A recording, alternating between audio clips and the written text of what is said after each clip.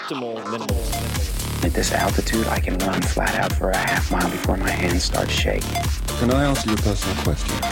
Now would seem an appropriate time. What if I did the opposite? I'm a cybernetic organism, living tissue over a metal endoskeleton. Tim Ferriss Show. This episode is brought to you by Athletic Greens. I get asked all the time what I would take if I could only take one supplement.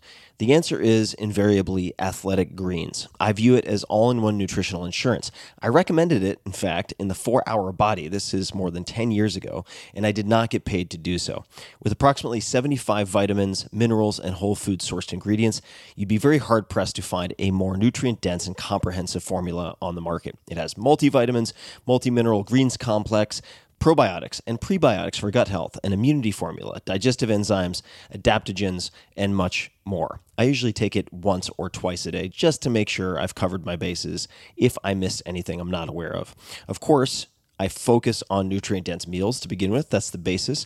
But Athletic Greens makes it easy to get a lot of nutrition when whole foods aren't readily available. From travel packets, I always have them in my bag when I'm zipping around. Right now, Athletic Greens is giving my audience a special offer on top of their all-in-one formula, which is a free vitamin D supplement and 5 free travel packs with your first subscription purchase. Many of us are deficient in vitamin D. I've found that true for myself, which is usually produced in our bodies from sun exposure. So, adding a vitamin D supplement to your daily routine is a great option for additional immune support. Support your immunity, gut health, and energy by visiting athleticgreens.com/TFS. You'll receive up to a year's supply of vitamin D and 5 free travel packs with your subscription. Again, that's athleticgreens.com/TFS, as in Tim Ferriss Show.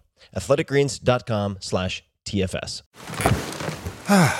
The comfort of your favorite seat is now your comfy car selling command center, thanks to Carvana. It doesn't get any better than this. Your favorite seat's the best spot in the house. Make it even better by entering your license plate or VIN and getting a real offer in minutes. There really is no place like home. And speaking of home, Carvana will pick up your car from yours after you finalize your offer. Visit Carvana.com or download the app and sell your car from your comfy place. Hello, boys and girls. This is Tim Ferriss, and welcome to another episode of The Tim Ferriss Show, where it is my job each and every episode to deconstruct world-class performers of all different types, whether from chess, athletics, entertainment, military, or otherwise, to tease out the habits, routines, favorite books, and so on that you can test and apply in your own life. This episode is a little bit different.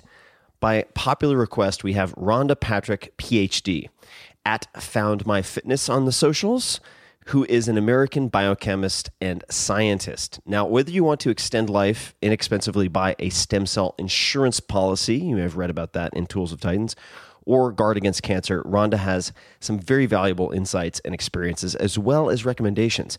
In this episode, she tackles many of your most popular requested topics. This includes many things I've talked about before that you guys have wanted more detail and specifics on. Best practices for fasting, for instance. What blood tests are most important for analyzing overall health? The minimum effective dose for the benefits of sauna and different types of heat exposure. Heat versus cold exposure. We've talked about cold baths before. How can they be used and how should they be used effectively? The most effective smart drugs, nootropics. Thousands of you have asked me for this. The latest fat loss research and much, much more. A little background on Rhonda. She is known for her studies of the mechanistic link between vitamin D and serotonin production, research that may have important implications for the understanding of autism and other disorders. And she also has a very popular podcast, Found My Fitness. Dr. Patrick also conducts clinical trials, has performed aging research at the Salk Institute for Biological Studies, and did graduate research at St. Jude's Children's Research Hospital, which I've had some involvement with, where she focused on cancer, mitochondrial metabolism, and apoptosis. So I hope you enjoy this conversation, which is really a masterclass with Rhonda Patrick, as much as I did. Thanks for listening. Hi guys, Rhonda Patrick here. Happy to be here today. To get things started, let's take an opening question from Tim Ferriss. Tim asks, what new areas, experiments, discoveries, or hypotheses are you most excited about these days? Thankfully, because I put a certain percentage of my brain out here on the internet, much of what I'm actively interested in these days or have been interested in is actually elucidated a little bit as necessary context for some of the questions I'm going to answer here shortly. But Tim's question does sort of give a nice opportunity for an overview. As a rule, the things that usually get me really revved up are ultimately optimizations that we can make to our lifestyles that might increase our functional health span, our well-being, and lastly, cognitive and physical performance, usually through deeper understandings of biology. Health span or healthy functional lifespan is especially of interest to me. I sort of lead with that. To me, health span is living for as long as we can while doing our best to prevent deterioration from the diseases of aging. Talking about increasing health span is one thing, though. Often achieving it is a different thing altogether. The reason this is tricky is that the most reliable way to treat aging is to try to instead prevent it. A natural extension of that fact means that the earlier we start, the better shot we have of making a large cumulative effect over the course of our lives. Now, the specifics of how to best mitigate the damaging effects of aging specifically is subject to a little bit of individual variation as a consequence of each of our little genetic idiosyncrasies, the combination of which are unique to each of us. This is an area that I'm especially interested in and that I plan to invest a little bit more into intellectually in the coming months, especially the interface between nutrition and genetics, known as nutrigenomics. But the good news is there are certain rule of thumb strategies that are able to have a positive effect on health and possibly even longevity. In some cases, it might mean optimizing our diet around inclusion of specific nutrients. One of the most interesting and exciting of which to me right now is a compound known as sulforaphane, spelled Sulforaphane. But also other related compounds that fall into the same class of compounds broadly known as isothiocyanates, all of which, including sulforaphane, being derived from cruciferous vegetables. What's interesting about sulforaphane is that this compound, richly found in broccoli sprouts at about 50 to 100 times what's found in mature broccoli, is that it activates a special genetic pathway in our cells known as NRF2, and it does so more potently than any other known naturally occurring dietary compound. This gene, a master regulator, controls over 200 other genes, affecting whether or not they're activated and doing work. These include genes that affect our own anti-inflammatory processes, antioxidant processes, and even the ability to inactivate potentially harmful compounds that we're exposed to on a daily basis from breathing in carcinogens like benzene from air pollution. In a sense, we're talking about an on switch from some of our most native stress responses. Our ability to cope with physiological stress down to the cellular level ultimately affects how rapidly we accumulate the damage, which we often refer to as aging. But, and here's the interesting thing, the reason NRF2, a stress response pathway, is activated by sulforaphane is because the compound itself functions as what we know as a xenohormetic, a compound that, by virtue of being actually slightly stressful to cells, elicits a biological stress response that has a cumulative effect that is otherwise a net gain in resilience that creates a benefit to the organism as a whole. This is actually somewhat unintuitive if you really think about that. We sort of have this very natural notion that because excess stress is bad, we should venture to avoid stress at all costs. It turns out, though, that in fact, perhaps as a consequence of having received stressful compounds in our diets for millions of years, things that evolved in plants, such as insect anti-feedants that help ward off insects, we sometimes function better for having them. They can even induce neurostress responses that boost neurotrophic factors that lead to the growth of new neurons and promote the survival of existing neurons, which may function to help make compounds like sulforaphane potentially a candidate as a mild nootropic. We'll probably come back to this in a little bit, but the bottom line is that if we take this same concept that stress can be beneficial, known as hormesis, and apply it to other things like exercise, fasting, heat stress, cold stress, some of the various benefits that may be had from these many strategies similarly come about as a consequence of sometimes overlapping stress response pathways. This idea of hormesis and trying to improve our capacity to be resilient to environmental stress and even the stress generated as a byproduct of normal metabolism and immune function in particular is a very useful framework for evaluating the potential strategies that might have promise in preventing even aging. Okay, all of that said, this is a great opportunity to jump from these sort of big picture ideas back to things of a more practical application variety. Specifically, the next question evaluates a straightforward technique that has caught my interest and also happens to be broadly applicable to almost anyone. All right, so Brandon Beckett asks, Dr. Rhonda Patrick, you interviewed Dr. Walter Longo, Dr. Sachin Panda, and Dr. Ruth Patterson on time-restricted feeding and fasting. Can you summarize your best practices for time-restricted eating and who it might not be a good fit for? Okay, this is a fun question, but before we dive right into best practices on time-restricted eating, it probably helps to know what it is for the rest of you that may be listening.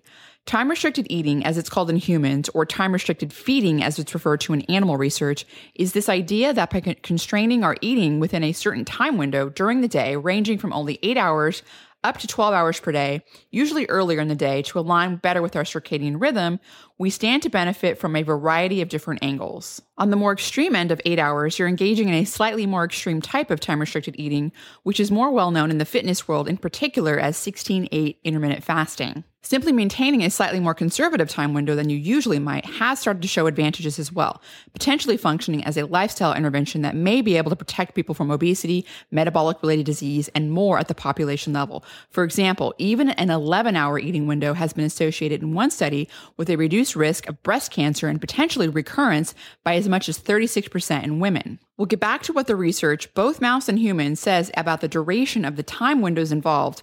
But first, let's talk a little bit about the circadian aspect. When healthy adults eat meals that are identical in terms of both their macronutrient and caloric content at breakfast, lunch, or dinner, the postprandial glucose increase is lowest after breakfast and highest after dinner, even though the meals were 100% identical. This is just one example that suggests metabolism changes throughout the day. We also know that in humans, metabolic genes are more active during the day and less active at night. The underlying reason for this is because humans are diurnal creatures, which means that we conduct most of our activities during the day, including feeding, exercising, and working, and then resting at night. What makes humans diurnal creatures is the presence of an internal clock in the brain referred to as the suprachiasmatic nucleus, or SCN for short. The part of this internal clock that interacts with the external cue of light, the SCN, is also referred to as the master oscillator. But light isn't the only external cue we have. We also have food influencing what are known as peripheral oscillators that occur in peripheral tissues such as the liver and influence metabolism. Whereas light is the major cue for circadian rhythm, timing of food intake regulates circadian rhythm in peripheral tissues as well. This fact sort of helps to explain why time-restricted eating, as it's defined by Dr. Panda's work and that of others, begins with the eating period with the very first bite or drink of anything non-water, because even compounds that exist in black coffee, such as caffeine, can be reasonably expected to produce metabolic effects that influence these peripheral oscillators, including activity in the liver. Everything from making neurotransmitters to insulin to glucose transport inside of cells to oxidizing fatty acids to repairing damage is on a 24-hour cycle clock that is influenced by these external cues involving metabolism.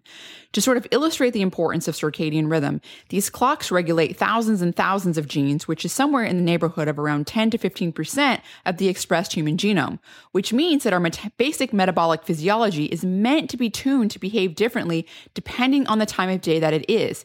Even the bacteria that we harbor in our guts have circadian rhythm, with the species of bacteria changing according to the time of day. Some bacteria dominate during the morning and others during the evening. Unfortunately, with the invention of artificial lighting and the varying work schedules, it has extended people's eating times to occur much later in the evening, and this can have very negative consequences. Eating late at night may also reset peripheral clocks and result in misalignment of metabolism, which means when you wake up, your metabolism is already at the end of its cycle. So that's the logic behind the circadian aspect, which gets left out of some of the intermittent fasting philosophies that are popular and explains why time-restricted eating emphasizes an earlier eating window and includes non-caloric xenobiotics as breaking the fast, something I've learned is a specific point of contention for people. Okay, but shifting away from the xenobiotics and circadian aspects to talk more about the time window itself. Animals that have been limited to a 9 to 12 hour feeding window in which they can eat, but otherwise allowing them to eat the same amount of calories that they normally would, they have shown that they can attain some pretty amazing benefits, including decreased fat mass, increased lean muscle mass, improved glucose tolerance, improved lipid profile, reduced inflammation, higher mitochondrial volume, protection from mild age-related fatty liver, protection from obesity, generally favorable improvements in gene expression, and increased production of ketone bodies, which is interesting for another reason we'll get back to in a minute. Time-restricted eating also has a growing body of research in humans. Recent studies suggest that, mentioned briefly earlier, eating within an 11-hour window was associated with a decreased breast cancer risk and reduction in recurrence by as much as 36%. Earlier meal timing associates with improved effectiveness of weight loss therapy in overweight and obese people. for each 3-hour increase in nighttime fasting duration was linked with a 20% lower odds of elevated glycated hemoglobin, HbA1c, which is a more long-term marker for blood glucose levels. For each 10% increase in the proportion of calories consumed after 5 p.m., there was a 3% increase in the inflammatory biomarker C-reactive protein, otherwise known as CRP. Eating one additional meal during the day instead of the evening was associated with an 8% decrease in C-reactive protein. Eating within a 12-hour window improved sleep and increased weight loss in normal weight people. As a rule of thumb, anything that has the potential to mitigate chronic systemic inflammation is something I personally consider worth trying to dial in, since suppression of inflammation is thought to be one of the most important predictors of successful longevity that increases importance with advancing age and also influences the risk of cancer and even potentially mental health. So putting aside the potential to have better blood glucose control or protect myself from obesity without actually changing the composition of my diet, reducing systemic inflammation has a lot of appeal to me. Now that we are all on the same page in terms of what some of the research shows on the benefits of time-restricted eating, I would like to go back and address Brandon's question about what my best practices are surrounded time-restricted eating. How you choose to implement some of this information is ultimately going to be dictated by life circumstances that include practical realities surrounding work schedule and probably a million other things. The flexibility of my schedule, however, has made implementing time-restricted eating admittedly a bit easier. Unless I have a social reason that forces me to eat later in the day, I usually start my clocks as soon as I wake up. Thus, I don't concern myself a whole lot about what counts as breaking the fast and what doesn't, and I go by the strictest of definitions. If it's not water, it breaks the fast. Unless it's just brushing my teeth, I don't count that. If I wake up at 8 a.m. and have my first sip of coffee at 8:15, then I make a note to myself or I set an alarm on my phone to go off 1.5 hours before the clock ends, which is usually around 6:15 p.m. since I aim for around a 10-hour eating window and a 14-hour nighttime fasting window. When I'm feeling especially motivated, I eat within an 8 or 9-hour time window and fast for 15 or 16 hours during the night, which means if I have my first sip of coffee at 8:15 a.m., then I stop eating by either 4:15 or 5:15 p.m. I follow the same procedure on days I sleep in, even though animal research shows that this pattern has benefits even if you cheat on the weekend. Now, the reason why I chose a 10-hour window is because it's a sufficiently tight window of time to likely confer some of the advantages of time-restricted eating without being unduly burdensome. Personal compliance here being the issue. Stretching for the 9-hour or even 8-hour window, however, can also be interesting and may appeal to some. Some animal research has shown that a certain aerobic endurance benefit for time-restricted feeding in this 9-hour range, but not for shorter fasts. And if you think about it, mice that only feed for 9-hour periods and are fasting for the other 15 hours, it makes sense. It takes around 10 to 12 hours for liver glycogen stores to be depleted, which is then followed by fatty acids being liberated from adipose tissue. These fatty acids are then transported to the liver where they are converted into ketone bodies like beta-hydroxybutyrate, which are then transported to a wide variety of other tissues such as the muscle and used for energy. So it sort of makes sense that eating within a 9-hour window and fasting for 15 hours overnight may lead to endurance enhancements if we've managed to kick off a little more ketone production the evening before a run. Anecdotally, I've observed that personally I feel an improvement in endurance ranging from slight to pretty significant in my morning runs when I've tried a little bit harder to eat strictly within an 8 or 9 hour time window. Just as a closing thought, I think there's still a lot of room for more emerging research in this area to teach us things that may be important. Questions like what influence later day endurance or weight training has on mitigating the deleterious effects of other suboptimal parameters like a later in the day eating window.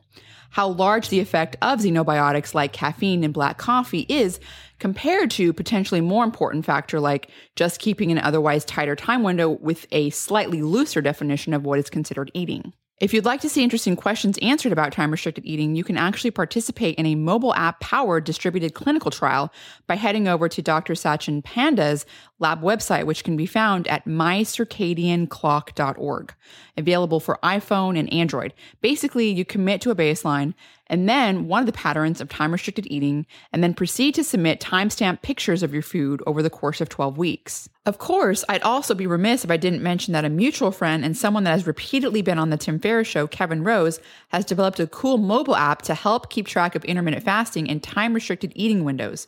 You can also check that out if you're an iPhone user. It's in the App Store under the name Zero, as in the number of calories you consume while fasting. To sort of finish off this question as for who time-restricted feeding may not be a good fit for, I'm not sure. As an intervention, I believe it is actually broadly applicable. However, I'm 100% certain that there is someone somewhere for which a unique medical condition may make time-restricted eating inappropriate, especially if you expand the definition of time-restricted eating to mean long, multi-day fasts, which are the subject of Dr. Walter Longo's research in particular. Definitely check in with the physician, particularly if you're going to do a prolonged fast, or if you're thinking of trying time-restricted eating but may have a medical condition that for some reason might somehow make it unsafe. Okay, next question. Jasky Singh asks, for all those that don't understand the benefits of fasting, how does doing a fast differ from, say, eating a diet, low carb, high fat, that puts you into ketosis? And what key metrics, for example, blood tests, should someone look at to know it is benefiting you? Very interesting question because, as implied by the question, there are at least a few similarities between a low carb, high fat diet and fasting, but there are also obviously some key differences. Probably the main similarity between the two is that metabolism shifts from using glucose as the major source of energy to primarily oxidation of fatty acids in ketone bodies as energy. When it comes to fasting, there are a few things that really differentiate it from a low-carb, high-fat diet. One of the major benefits of fasting, particularly prolonged fasting, which is around 4 to 5 days in humans, that is not found on a low-carb, high-fat diet, is a dramatic increase in autophagy and apoptosis, followed by a massive boost in stem cell production. Autophagy is a genetic program that is very important. It clears away damaged cells to use for energy, while apoptosis is a genetic program that causes damaged cells to self-destruct. Both of these processes prevent damaged cells from becoming cancer cells. When we clear away damaged cells, this also means those cells are less likely to become senescent, which is what can happen when too much damage accumulates. A senescent cell is technically a living cell, but it is not functioning in a way that is consistent with maintaining the overall health of an organ. In fact, quite the opposite. Senescent cells can accelerate the aging of nearby cells and promote tumor growth by secreting pro-inflammatory molecules and other factors. Senescent cells are bad news. As we age, they are everywhere, from our livers to our hearts to our brains, and they accelerate the aging process. It has been shown in mice when given a compound that increases the clearance of senescent cells, it actually extends their average lifespan by 20%. Another way that fasting really shines, particularly prolonged fasting, is that prolonged fasting has a very robust effect on increasing stem cell numbers. The regenerative power of tissues and organs decline with age. It is stem cells that provide this regenerative power, and because stem cell numbers decline with age, so does organ function, which means anything that can counter this is a win. Fasting also causes cells to clear away damaged mitochondria and recycle their defective components for energy, called mitophagy, followed by a concomitant generation of new mitochondria called mitochondrial biogenesis.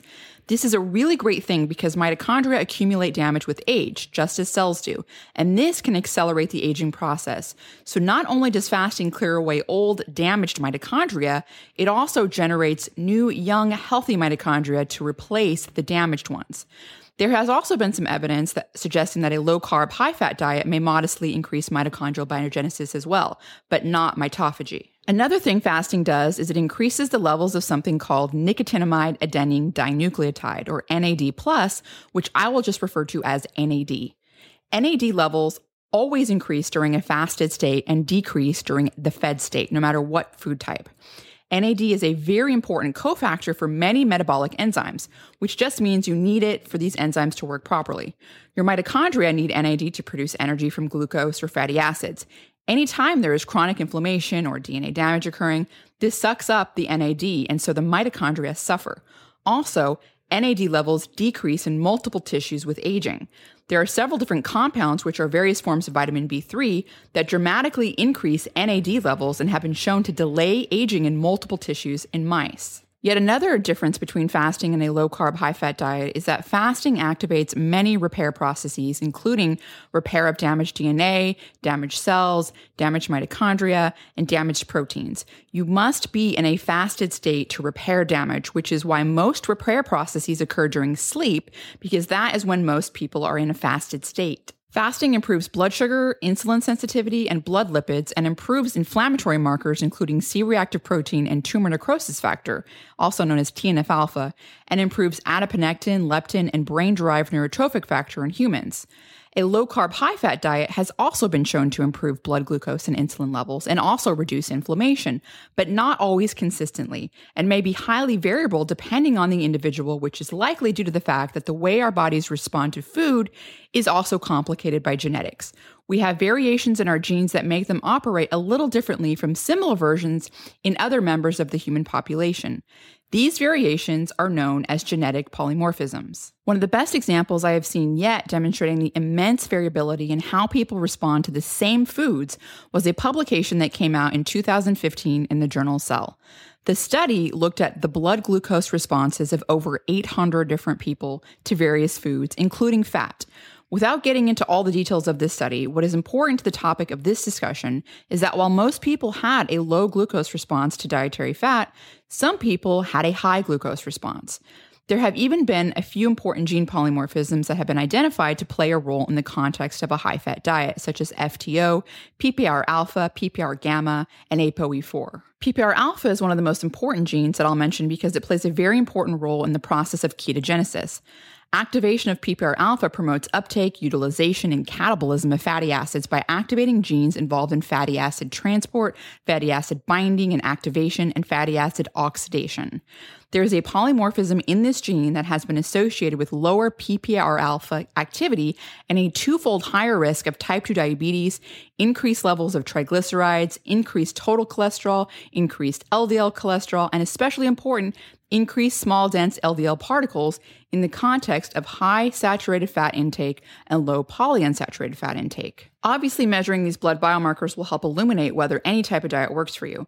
There are also a variety of resources on the web that can help you take your raw genetic data from services like 23andMe and find out whether you have some of these polymorphisms.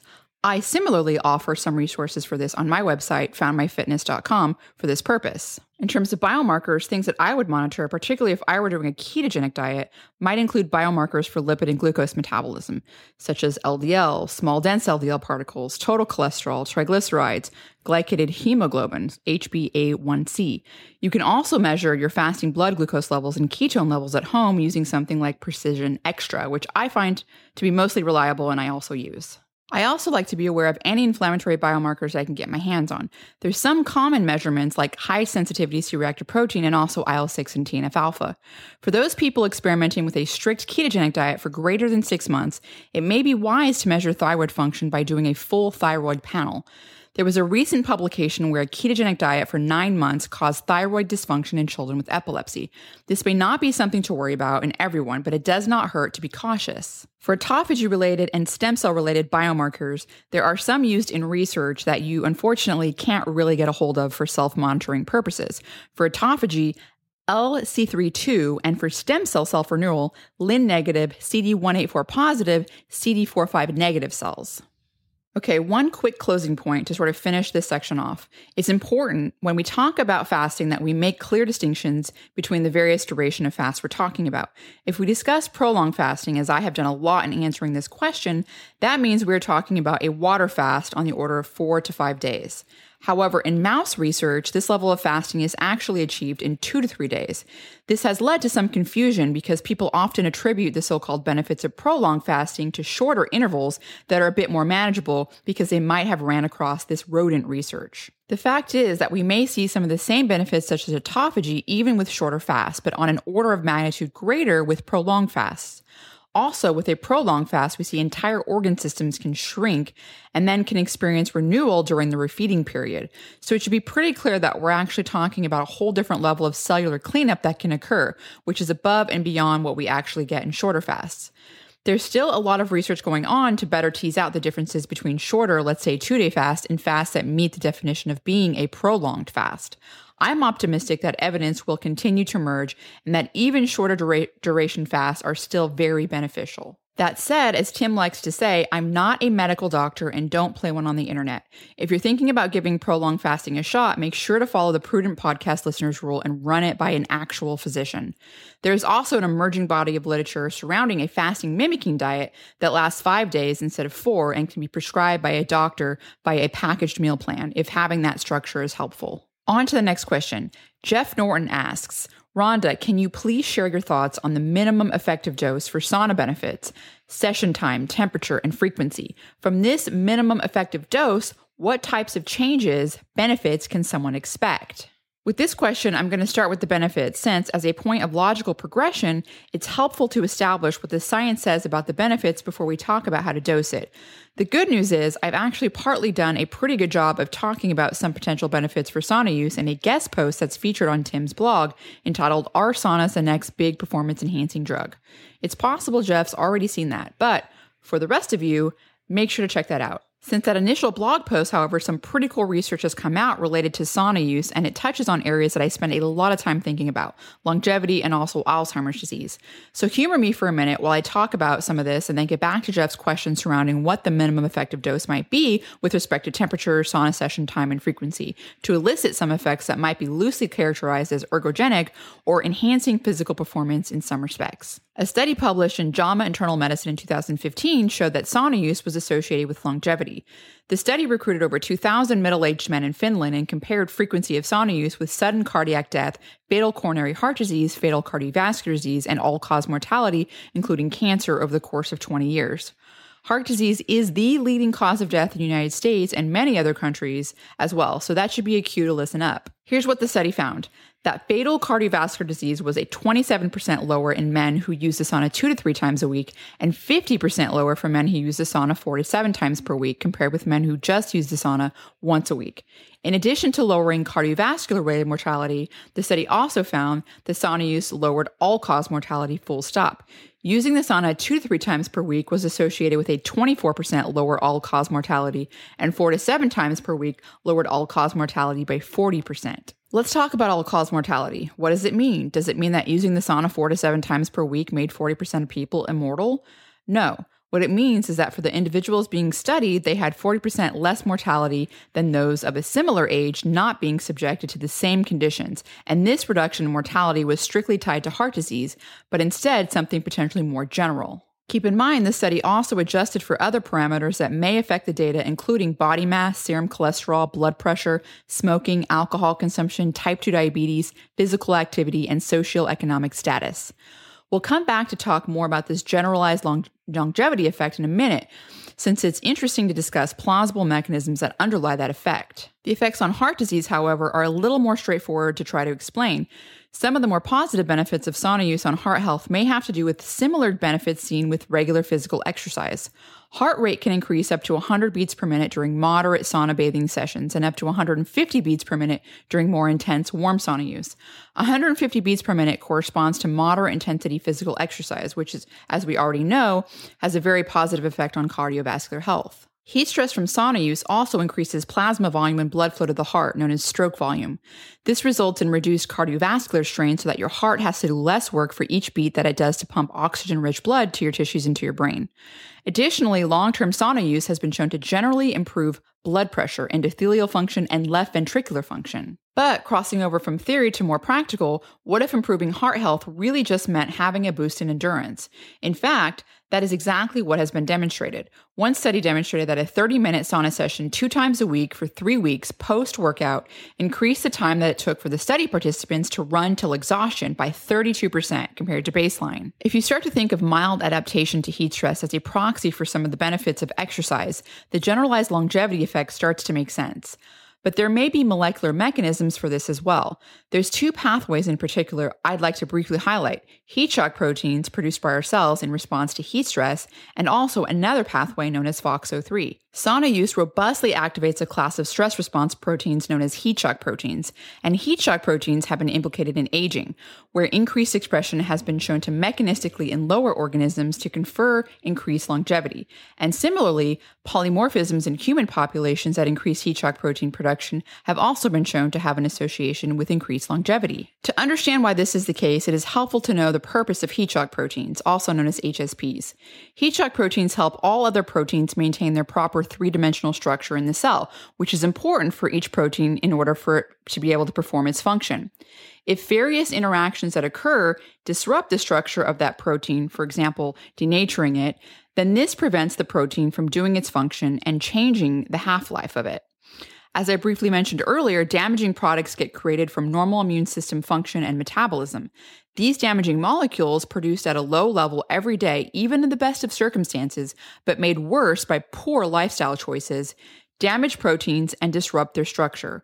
Moreover, once a protein structure is damaged, it can then misfold, preventing it from being degraded and can lead to the accumulation of toxic protein aggregates that can themselves damage cells as well. Protein aggregates, something heat shock proteins specifically help prevent the accumulation of, are associated with neurodegenerative diseases such as Alzheimer's disease and Parkinson's disease and Huntington's disease. In fact, when you take normal mice that have been engineered to accumulate amyloid beta plaques characteristic of Alzheimer's disease, they do begin to manifest a pathology in the brain that is similar to what we might call Alzheimer's in humans.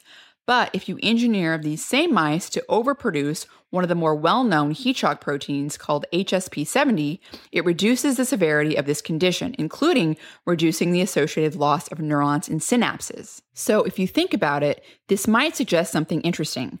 We know that heat shock proteins are produced in response to heat stress, and that they seem to help prevent symptoms of Alzheimer's disease in mice by reducing protein aggregation and helping keep proteins from losing their structure in the first place. What if, by naturally increasing our heat shock protein expression, we could reduce the risk of Alzheimer's disease? The same group that studied over 2,000 male sauna goers found a very interesting association from the same cohort that they later published in another paper. They found that men that used the sauna 2 to 3 times per week had a 22% lower risk of dementia and a 20% lower risk of Alzheimer's disease compared to men that only used the sauna 1 time a week.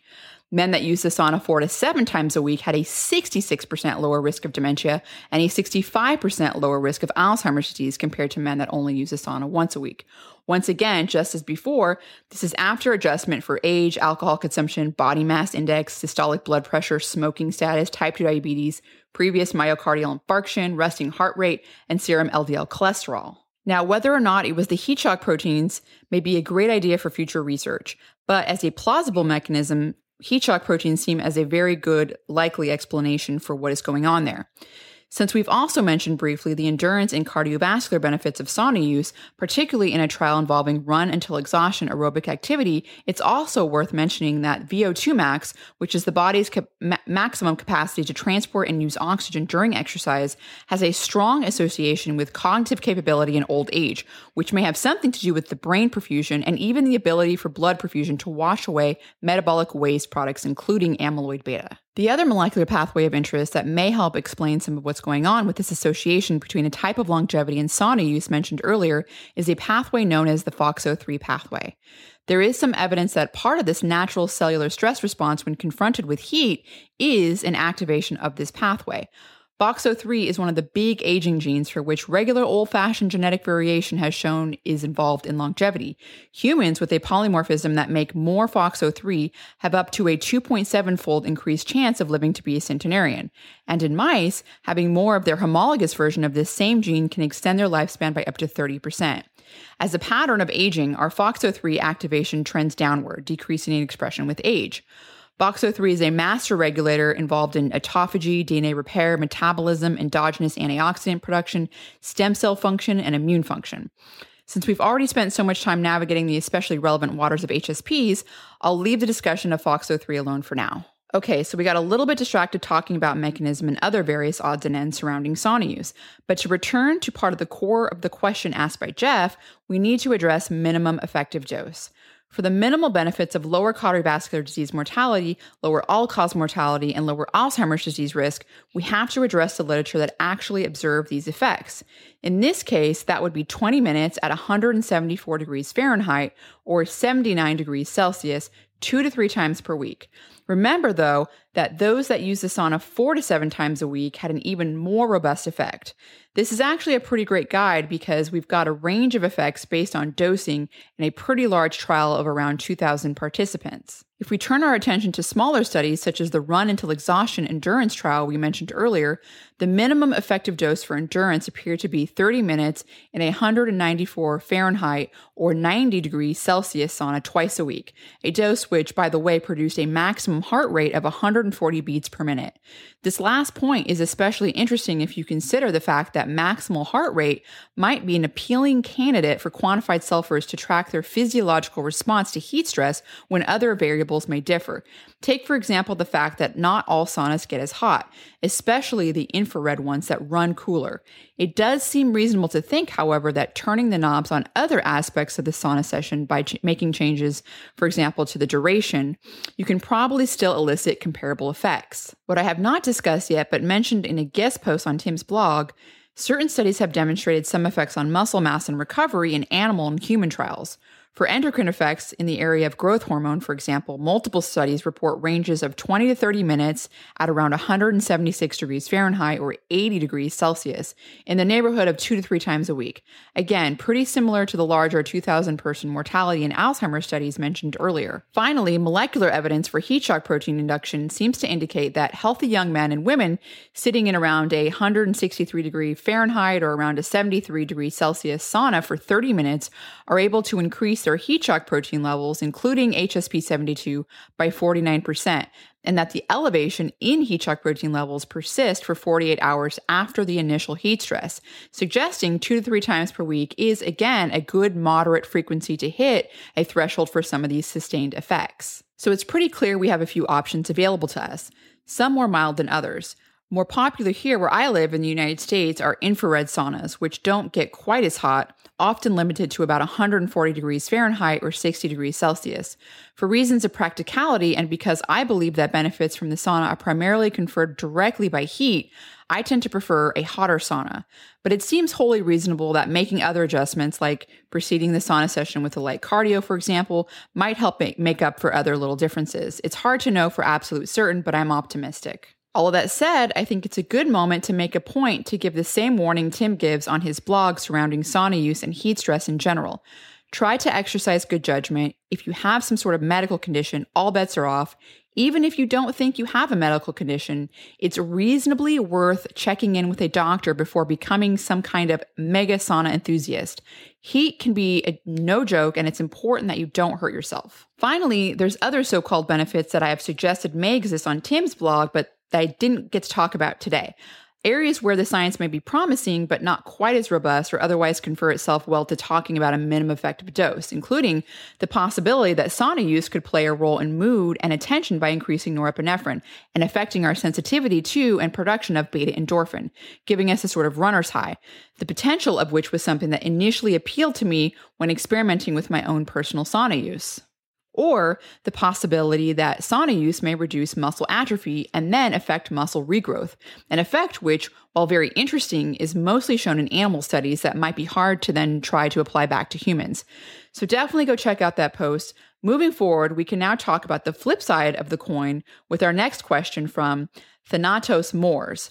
He says, I would like to know about the interaction between heat and cold exposure and if they will cancel one another out. For example, if I do a workout and then sauna for 10 to 20 minutes to engage the heat shock proteins to maximize the hormonal response and then proceed to take a cold shower, will that cancel out the benefit of the sauna and heat exposure?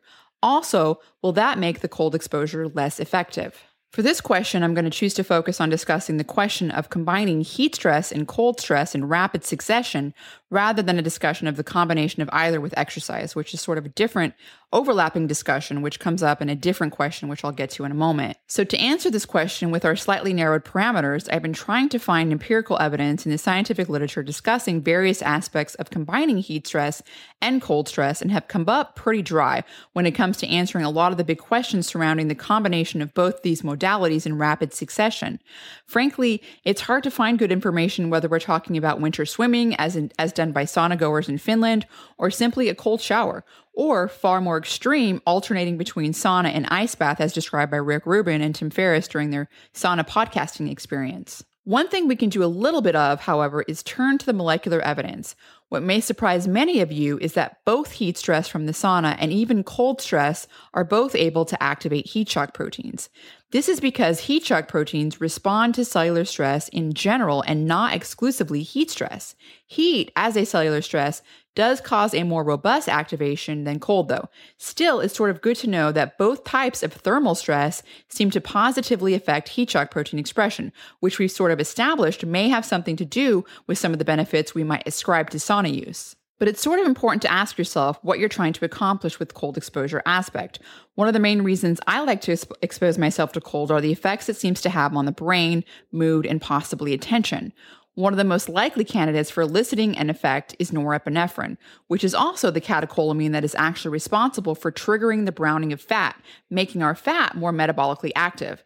In fact, in terms of pathways or physiological responses to cold, the release of norepinephrine into the bloodstream, as well as in the locus coeruleus region of the brain, is one of the more profound. Guess what else increases norepinephrine release? Heat from sauna use. So this is the second way in which both hot and cold, instead of having opposing effects where one cancels out the other, at the molecular level are nudging some of the same pathways in the same direction. But to elicit these overlapping stress responses, you have to actually get cold enough for that to happen. Otherwise, you're just taking some of that heat burden you created on your own body and removing it. How cold is the real question we have to ask here. In the case of an ice bath, I suspect the stress is almost certainly additive in nature. The extremes of going from a 200-degree Fahrenheit sauna to near freezing water isn't a walk in the park. In the case of a 30-second cold shower that isn't sufficient to even trigger momentary discomfort, it is probably not adding stress, but in fact simply removing it. This isn't strictly a bad thing if that's what you're wanting to do. That said, to give you an idea, for some of the threshold temperatures involved to elicit the norepinephrine response of cold stress, studies have shown that people that immerse themselves in cold water at 40 degrees Fahrenheit or 4.4 degrees Celsius for 20 seconds increase their norepinephrine 2 to 3-fold, or 200 to 300%. And this release in norepinephrine didn't seem to be reduced with habituation to cold. Long durations of cold water exposure under more moderate temperature have a more potent effect on norepinephrine release. For example, in another study, people that spent 1 hour in 57 degrees Fahrenheit or 14 degrees Celsius water increased norepinephrine in their bloodstreams by 530% over baseline. As anyone who has swam in the Pacific Ocean knows, this is still quite cold and certainly sufficiently uncomfortable, but it's probably very possible, depending on where you live and the season, to get a shower that is similarly cold or even more cold. Something I've personally observed that's sort of interesting is that after a sufficiently intense sauna session, it can be very hard to stop sweating, and even potentially hours after you've cooled down, unless you've had a very borderline, painfully cold shower. For social reasons, at least for me personally, it can almost be a requirement. One last quick note before we move on to the next question, which shares some overlap with this one. I mentioned a moment ago that the information surrounding going from hot to cold, such as combining ice baths with the sauna or even just doing the sauna and winter swimming combination as done in Finland or elsewhere, is lacking. One of the areas I'd like to see more information on is actually safety. There's clearly a cultural history in some places of going from a hot sauna right into an icy lake. But there is at least one case study reported in the literature of a heavy smoker having a heart attack, possibly as a result of a plaque rupture caused by a coronary artery spasm after doing many rounds of contrast immersion over several hours. I've personally done ice baths interspersed with sauna use, Rick Rubin style, and found it to be very enjoyable. It seemed to help me sleep better, and I definitely felt like my mood was significantly affected for even the next 24 hours. More so than either alone, so I'm hopeful we'll see some research come out that proves the case report to be a relevant association and somehow demonstrating ultimate safety. But in the meantime, I'm hesitant and a little cautious. For the broader audience listening now, I will make the same advice I made earlier. Please be careful what you subject yourself to, especially if you have a condition that might warrant such caution. If in doubt, check with a physician before you take up a new polar plunge habit. Okay, on to our next question. Rob Schlicker asks, Dr. Rhonda Patrick, can you explain your thoughts on how regular hyperthermic conditioning and hypothermic stress relate to muscle hypertrophy and strength training? First, for our listeners, since Rob is clearly in the know, let me define what hyperthermic conditioning is. Hyperthermic conditioning refers to deliberately acclimating yourself to heat, either independent of or in conjunction with exercise. I typically refer to hypothermic conditioning in the context of using the sauna because this is where most empirical evidence is.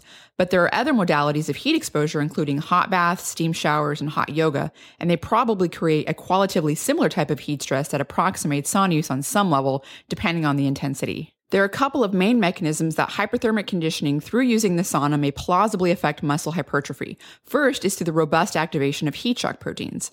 I mentioned earlier how heat shock proteins play a role in preventing neurodegenerative diseases such as Alzheimer's disease by helping proteins maintain their proper three-dimensional structure. Not only does this have a role in preventing the aggregation of proteins, but it also plays a role in muscle hypertrophy. Here's why. Muscle hypertrophy is ultimately the delta between protein degradation and new protein synthesis. When we train for muscle hypertrophy, we often put a lot of thought into how to increase muscle protein synthesis. But if we reduce protein degradation, which is an effect heat shock proteins have, we still are increasing our net protein synthesis by increasing the difference between the amount of new synthesis of muscle protein versus the amount of degradation that is happening. This type of effect has been shown in rats, where it was shown that a 30-minute heat treatment at a temperature of around 106 degrees Fahrenheit or 41 degrees Celsius given every 48 hours over a 7-day period caused a sustained increase in heat shock proteins during that time frame. Big surprise. But more importantly, this actually correlated with a whopping 30% more muscle regrowth than the control group during the 7 days after immobilization, which is not bad, right? Putting aside heat shock proteins for a moment, the other way that hyperthermic conditioning through using the sauna could plausibly affect hypertrophy is by robustly increasing growth hormone. For example, 2 20-minute sauna sessions at around 176 degrees Fahrenheit or 80 degrees Celsius, separated by a 30-minute cooling period, elevated growth hormone levels twofold over baseline. An even more robust effect was found with men using higher sauna temperatures. For example, 2 15-minute sauna sessions at around 212 degrees Fahrenheit, which is around 100 degrees Celsius, separated by a 30-minute cooling period, resulted in a 5-fold increase in growth hormone.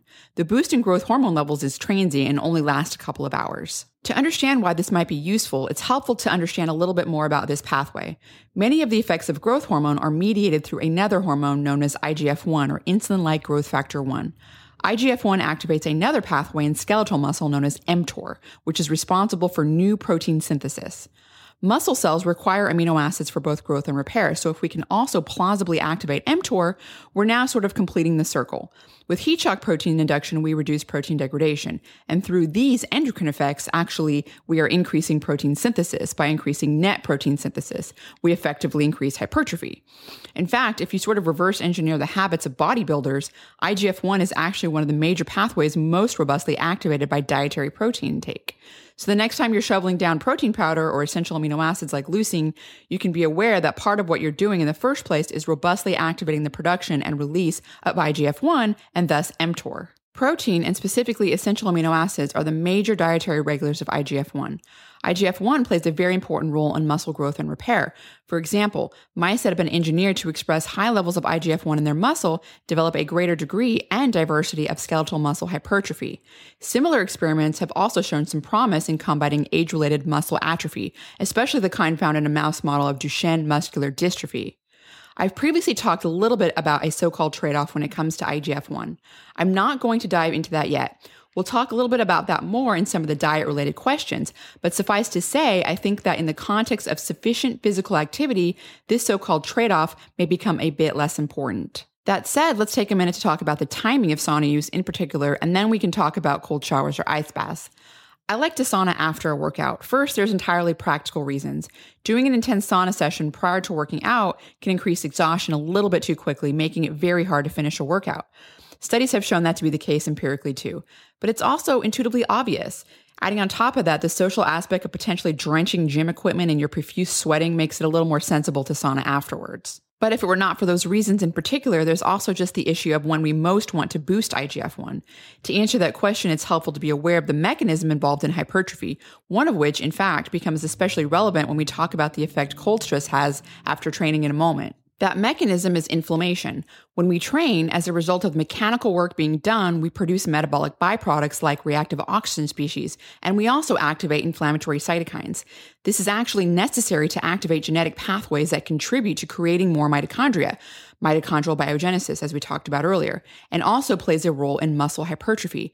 In fact, it is inflammation that recruits immune cells such as macrophages to skeletal muscle in order to produce IGF-1 that helps induce acute muscle repair. There has also been some experimental evidence that indicates that these specific immune cells are also likely involved in satellite cell migration, which is a type of muscle stem cell that serve as precursors to actual muscle cells, and for which the raw numbers are actually very closely associated with the amount of actual hypertrophy that occurs as a result of strength training.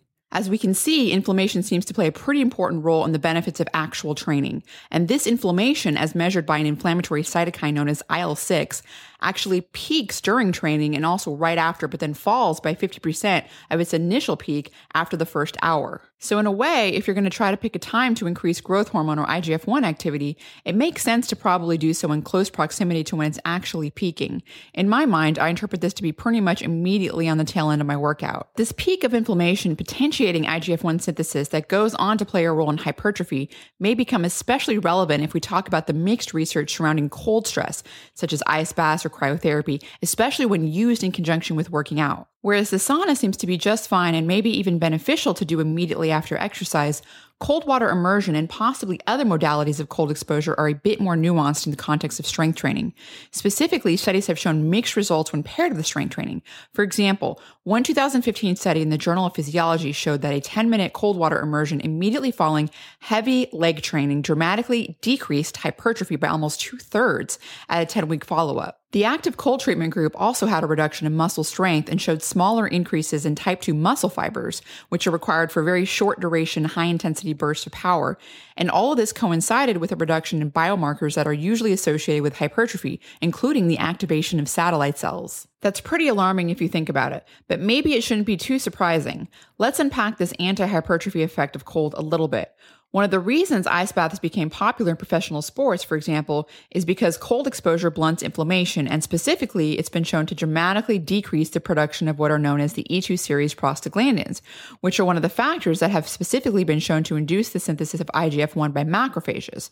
That growth factor mentioned earlier because it's important for hypertrophy. In addition to this, cold exposure also causes vasoconstriction, which may acutely prevent immune cells from migrating to places like muscle tissue. Knowing how to reduce inflammation when needed is good, but only if we account for the various downstream effects that this may have. This is not the only study, although it's the best one, that has shown that cold water immersion done immediately after strength training may blunt some hypertrophy. There are others, but again, all of those studies use cold exposure sometime immediately after strength training. So that leaves us with a few open questions, but the most important one is this. Would we still have seen the blunted or reduced hypertrophy effects if cold water immersion was done at literally any point other than immediately after strength training? I don't think that based on the current literature, we can state this with 100% certainty at this stage.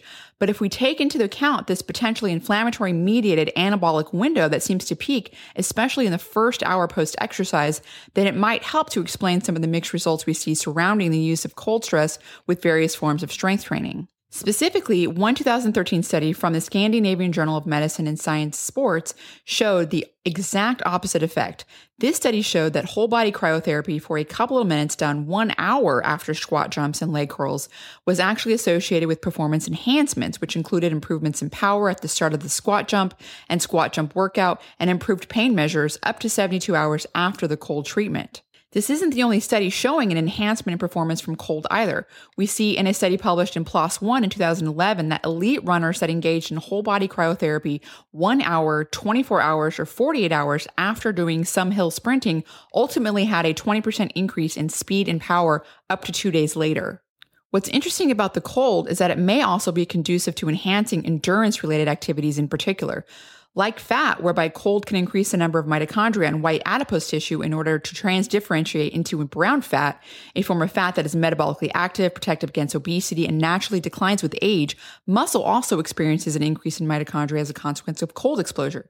These mitochondria are the energy-producing machinery of our muscle cells. The density or number of them on a per-cell basis affects our aerobic capacity. Mitochondria are what give us the ability to use oxygen in order to produce cellular energy, and if we have more of them, it can be said we may be more adapted to aerobic activity. Okay, all of that said, to sort of get to the point and to summarize my thoughts on sauna and cold water immersion or cryotherapy in the context of exercise, I think that sauna use after exercise seems to be a good time to do it, generally speaking.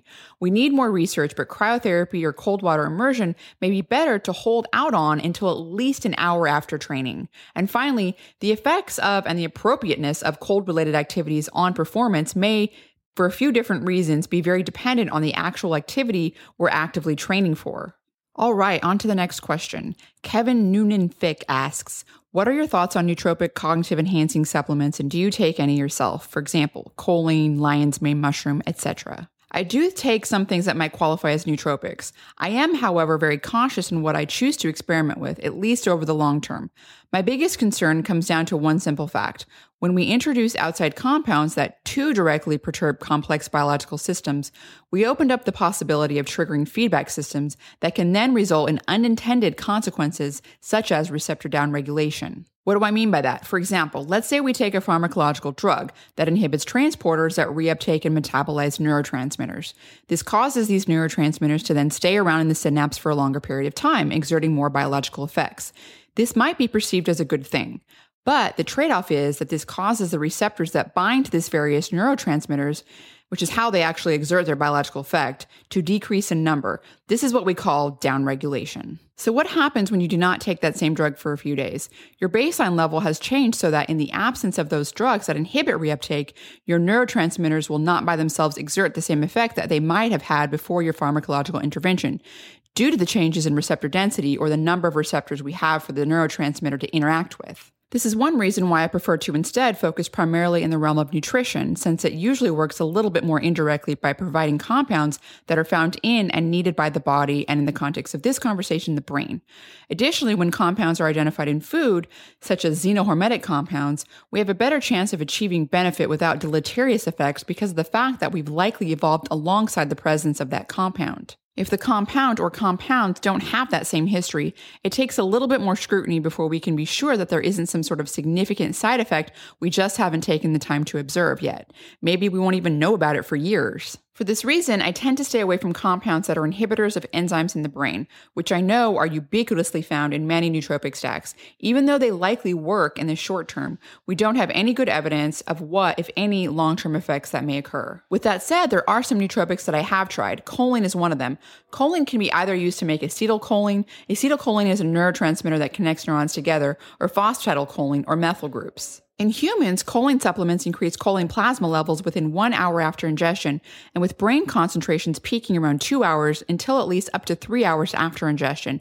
Choline effects on the cholinergic peripheral system peaks between 1 and 2 hours after ingestion. Choline itself, without forming acetylcholine, acts on a subtype of nicotinic receptors called alpha-7 nicotinic receptor that is involved in long-term memory. Acetylcholine also acts on all the nicotinic receptors. Choline does not cause desensitization of this receptor like other agonists do, like nicotine, for example. In fact, supplementing with choline increases this receptor subtype. Certain neurodegenerative disorders like Alzheimer's disease are linked to decreased acetylcholine, so there has been a lot of interest in investigating whether certain choline supplements and other compounds that affect the cholinergic system can improve cognition and memory in people with cognitive decline and dementia and Alzheimer's disease, for example. There are different forms of choline supplements, but I think the choline that is complex to phosphatidylcholine is the best because it is 12 times more bioavailable and gets into the brain faster. There's a decent body of evidence that has looked at the effects of various types of choline on brain function. L-alpha glycerylphosphorylcholine, more commonly known as alpha-GPC, is a naturally occurring form of choline and is thought to be a form of choline that crosses the blood-brain barrier quickly. I came across this compound when doing a literature review of various phospholipids and their role in Alzheimer's disease. The study that put this on the map was an old study published in 2003 that demonstrated 1,200 milligrams a day split up over 3 daily doses was able to enhance cognitive performance and slow cognitive decline in Alzheimer's patients. The problem is this study was done in Mexico City 13 years ago. Since then, another study in 2011 attempted to repeat this, but in addition to alpha-GPC, about 10 other compounds were given. It improved cognitive function, but it's impossible to pinpoint this effect specifically to alpha-GPC. Finally, there is yet another interesting study that showed that alpha-GPC, along with other natural compounds, reduced reaction times and prevented mental exhaustion after intense exercise, an effect that is likely due to the replenishment of choline that is actually temporarily reduced in the brain as a consequence of endurance exercise, such as long runs. I have personally tried alpha-GPC before at a dose of around 600 milligrams a day, an amount that is half the dose that was given to the demented patients in Mexico City, and I noticed that it did seem to improve my focus and attention. You should always leave a little room for the possibility that there may be a placebo effect. But since it's my anecdote, a smaller dose of 300 milligrams didn't really seem to have much of an effect on me. In general, I do not take alpha GPC every day. I take it on rare occasions when I'm doing a lot of writing or if there's some sort of event that I'm speaking at. There is another popular form of choline called CDP choline, which is an intermediate produced during the generation of phosphatidylcholine from choline. There are a couple of human studies looking at the effects of CDP choline in cognitive function of healthy young or middle-aged adults, usually in the range of around 1,000 milligrams a day. The only benefits were seen in young adults that had poor processing speed and verbal memory tests at baseline. Strangely, those individuals that performed well at baseline actually had impaired performance after supplementation, which may have to do with genetic variants in the receptor density or something, which just sort of goes to show you how complicated neurobiology is and how even seemingly straightforward relationships can turn out to be not so straightforward. I have personally tried CDP choline and never really noticed any enhancing effect like I seem to with alpha GPC. The other nootropic that I have tried and used semi-frequently is Yamabushatake extract, which is also more commonly known as lion's mane. The main active compound in lion's mane is haricinones, which is found in the fruit body of the mushroom. This compound is capable of activating nerve growth factor. Nerve growth factor is essential for the growth of new neurons and survival of existing neurons. Nerve growth factor acts on the cholinergic neurons in the central nervous system. What got me interested in lion's mane as a nootropic was a Japanese study, which was a double-blinded, placebo-controlled trial where elderly men with cognitive decline were given 1 gram doses of 96% Yamabushatake dry powder 3 times a day for 16 weeks for a total of 3 grams a day. Those individuals given the lion's mane's extract but not placebo had a significant improvement in cognitive function at weeks 8, 12, and 16 of the trial. But the cognitive effect wore off 4 weeks after discontinuing the treatment, suggesting that a continuous intake was necessary to maintain the effect, at least in cognitively impaired older adults. Lately, I do use lion's mane extract pretty regularly from Four Sigmatic. They come in packets, and each packet contains around 1.5 grams of lion's mane extract from the fruit body only, which would contain haricinones. I have no affiliation with them. They sent me some free packets a couple of years ago, and I like them, so I continue to buy them. When I use them, which only again happens to be during periods of intense writing or creative work, I actually use 2 packets, a dose that is around 3 grams of lion's mane extract, and the same dose used in the clinical study I mentioned a moment ago out of Japan. No discussion of nootropics would be complete if I didn't at least briefly mention 2 hobby horses of mine, vitamin D and omega-3. The effects of both of these are pretty far-reaching and extend far, far beyond the realms of just cognition. But even if one were only concerned with just cognition, they would still both have special relevance. First, let's talk vitamin D. This one is near and dear to my heart since it was my in silico work that actually identified that vitamin D affects serotonin production, which I believe has very far-reaching implications, not just for adults trying to stay healthy and live optimally, but also for neurodevelopmental disorders as well, where impaired serotonin production may be particularly important for early brain development when the fetus relies on the mother as its source for vitamin D. A whopping nearly 70% of people in the United States can be classified as vitamin D insufficient, and that includes pregnant women. Okay, returning to the main topic after that brief digression, vitamin D is something that should be periodically monitored by a blood test in order to titrate to a dose that is appropriate. I personally shoot for 40 to 60 nanograms per milliliter since there have been a few all-cause mortality studies that seem to indicate that this may be a so-called sweet spot. Because vitamin D can be toxic in the high upper ranges, doing too much can also be problematic. It's an absolute fact that what may work for one person, especially in terms of dose, may not for another because of the individual variation involved and can affect how deficient you are, including genetic polymorphisms, weight, age, the latitude at which you live, ethnicity, how much time you spend outdoors, whether or not you wear sunscreen, and so many other things. I've personally found that the tolerable upper intake level recommended by the Institute of Medicine of just 4,000 IUs, usually taken with a vitamin K2 supplement, is actually the amount that lands me right in the middle of that target range. That said, I'm probably not even in the highest risk category for vitamin D deficiency. Next, a quick mention for omega-3. Approximately 8% of the brain's weight is actually omega-3. The number of studies that demonstrate optimizing intake of omega-3 has some effect on cognition or behavior are extremely diverse. Today, we've talked a little bit about nerve growth factors. So just by way of example, I literally ran across an animal study that showed that supplemental omega-3 increases nerve growth factor, which increases the enzyme responsible for producing acetylcholine. It also increases vascular endothelial growth factor and brain-derived neurotrophic factor, and has generally been shown to improve cognition. But I'll talk a little bit more about this in another question. Getting past all the usual suspects on our list of nootropics here, the other nootropic that I actually take frequently is sulforaphane. It's not even usually considered a nootropic by most people, but I think it has potential to be considered at least a mild nootropic for a variety of reasons. One of the best reasons to make this argument is the fact that sulforaphane crosses the blood-brain barrier, at least in mice. This is the first criteria that a substance must meet in order for there to be a compelling argument that it somehow exerts effects on the brain.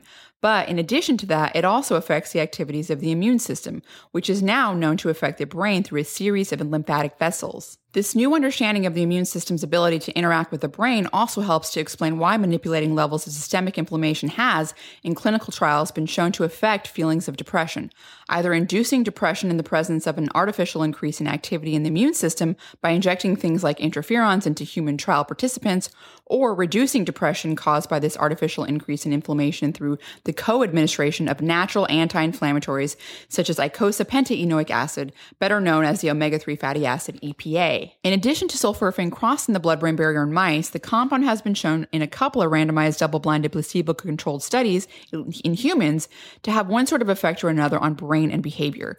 For example, treatment with sulforaphane extracted from broccoli sprouts at doses ranging from around 9 milligrams to 25 milligrams, which is an amount that might be found in around 65 grams of fresh broccoli sprouts on the high end, was able to improve autistic behavior checklist scores by 34% and significantly improved social interaction, abnormal behavior, and verbal communication in young men with autism spectrum disorder. Similarly, some measurable effects have been shown in a small trial of people with schizophrenia. The fact that sulforaphane is exhibiting clear effects on the brain and behavior of people, such as those with autism spectrum disorder, hints that it might continue to show promise in other areas of cognition too. This is because animal studies have really shown a diversity of very interesting effects on the brain that are really just waiting to be replicated in humans. For example, sulforaphane has been shown to improve spatial working memory and short-term memory in mice in the context of conditions that can affect memory in a deleterious way, such as Alzheimer's disease. It has been shown to increase neuroid outgrowth, which is how damaged neurons and synapses repair themselves after damage from traumatic brain injury. The effect of sulforaphane on a rodent model of Alzheimer's disease in some respects is particularly interesting, because if we go back to our conversation a little bit earlier about the potential choline may have for mitigating some of the negative effects of this disorder, sulforaphane has also been shown to significantly reduce memory impairment that has been experimentally induced by a drug that works specifically by interfering with the effects of acetylcholine in the nervous system, a drug known as scopolamine. Sulforaphane was, in this animal trial to which I'm referring to, able to improve the cholinergic system by increasing acetylcholine levels, decreasing acetylcholine esterase activity, and increasing choline acetyltransferase, which is the enzyme responsible for synthesizing acetylcholine in the hippocampus and frontal cortex. This ties in nicely with some of our discussion earlier about the potential importance of choline system in cognition. Finally, sulforaphane has been shown to have a positive effect on mood and alleviated depressive symptoms and anxiety as effectively as the antidepressant Prozac in a mouse model of depression, and I understand that there is at least one trial currently in the beginning stages looking to confirm this effect in humans as well. If you consider that the variety of brain and other behavioral effects demonstrated already in humans, I'm optimistically hoping that some of the groups out there working on these questions will have something good to show for it in the near future. If you're looking to supplement sulforaphane, there's a few options available. First of all, the most confusing thing that is necessary to understand when gauging the various supplements for usefulness is that sulforaphane is made from a precursor known as glucoraphanin. Many supplements on the market are actually just glucoraphanin. You know this because it either says glucoraphanin on the bottle or it says sulforaphane glucosinate, which is actually somewhat confusingly just another name for glucoraphanin. Then there are a few supplements on the market that is glucoraphanin and the enzyme needed to convert it into sulforaphane, an enzyme called myrosinase. One example of this combination is a product known as Avmacol. Finally, there's an actual stabilized sulforaphane. This includes a French product that hasn't been introduced to the US yet, known as Prostophane. These three categories of products that I've mentioned have very, very large differences in terms of bioavailability. Around 10% on average for glucoraphanin by itself, 40% for the glucoraphanin and myrosinase combination, and then around 70% for the stabilized sulforaphane. By the way, I have no affiliation with any of those supplement brands I just mentioned. The dosage range that strikes me as particularly interesting because they have shown up often in clinical trials range between 30 to 60 milligrams of sulforaphane a day.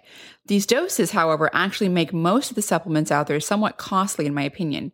The good news is that many studies seem to be showing promise even at a lower dose. And if you're doing an N of 1 experiment, it may be useful to be able to get a reliable product like the ones I just mentioned. That said, this cost factor has been a big reason for why I've simply taken up growing broccoli sprouts at home, which is extremely inexpensive. The main challenge being keeping a clean environment with little possibility of contamination from pathogenic bacteria, which can definitely happen. Some estimates land fresh broccoli sprouts at a concentration of about 1 gram fresh weight to about 0.45 milligrams of sulforaphane, but it depends on seed quality and genetic background, the age of the sprouts, how you consume the sprouts, whether you froze them and threw them immediately into a blender, which is what I tend to do and tends to increase the amount of sulforaphane derived, or if you instead just chew them up the good old-fashioned way. The drawback to using sprouts is that dosing them becomes tricky.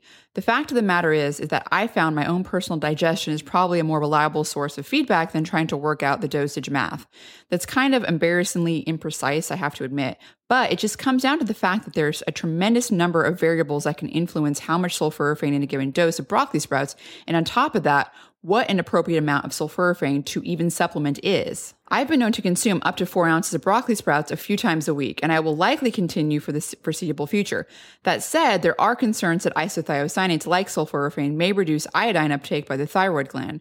While right now, I don't think the evidence is especially strong that this is cause for great concern unless a person is iodine deficient, which is an uncommon deficiency, it may be prudent to exercise some degree of caution. Some of the effects of these compounds present in cruciferous vegetables and broccoli sprouts in particular are persistent for several days, so you don't necessarily need to take an extreme approach in order to reap some benefit. Again, run it by your doctor, etc., etc. Okay, on to the next question, which is somewhat related. Jez Theory asks, is one able to cold press juice broccoli sprouts and still receive high amounts of sulforaphane from ingesting it this way? To answer your question, yes, you should be able to cold press broccoli sprouts and make a juice. The myrosinase enzyme, which again is needed to activate sulforaphane, begins to get activated once you cold press the sprouts because by cold pressing, you are breaking open plant cell walls and causing the mixing of glucoraphanin in the plant with the myrosinase enzyme, which is stored away in specialized vacuoles. This mixing then allows sulforaphane to form.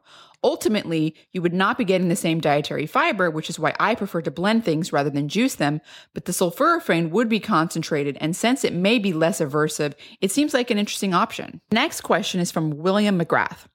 Besides a low-carb diet, which reduces inflammation, what is the most effective non-pharmaceutical pain reliever for arthritis sport injury sufferers? Okay, William's question here is an interesting one. The reason for that is because of the fact that many NSAIDs, as in non-steroidal anti-inflammatory drugs, which are often used for mild pain relief, are actually not especially safe to take on a daily basis. This is even more true of people that tend to take them in larger than recommended doses, and is why the FDA recently strengthened their warning that non-steroidal anti-inflammatory drugs, again known as NSAIDs, with the exception to aspirin, significantly increase the risk of heart attack or stroke, even with short-term use. What these NSAIDs, including ibuprofen, that cause this increased risk have in common is that they all inhibit COX-2, an enzyme involved in inflammation and pain.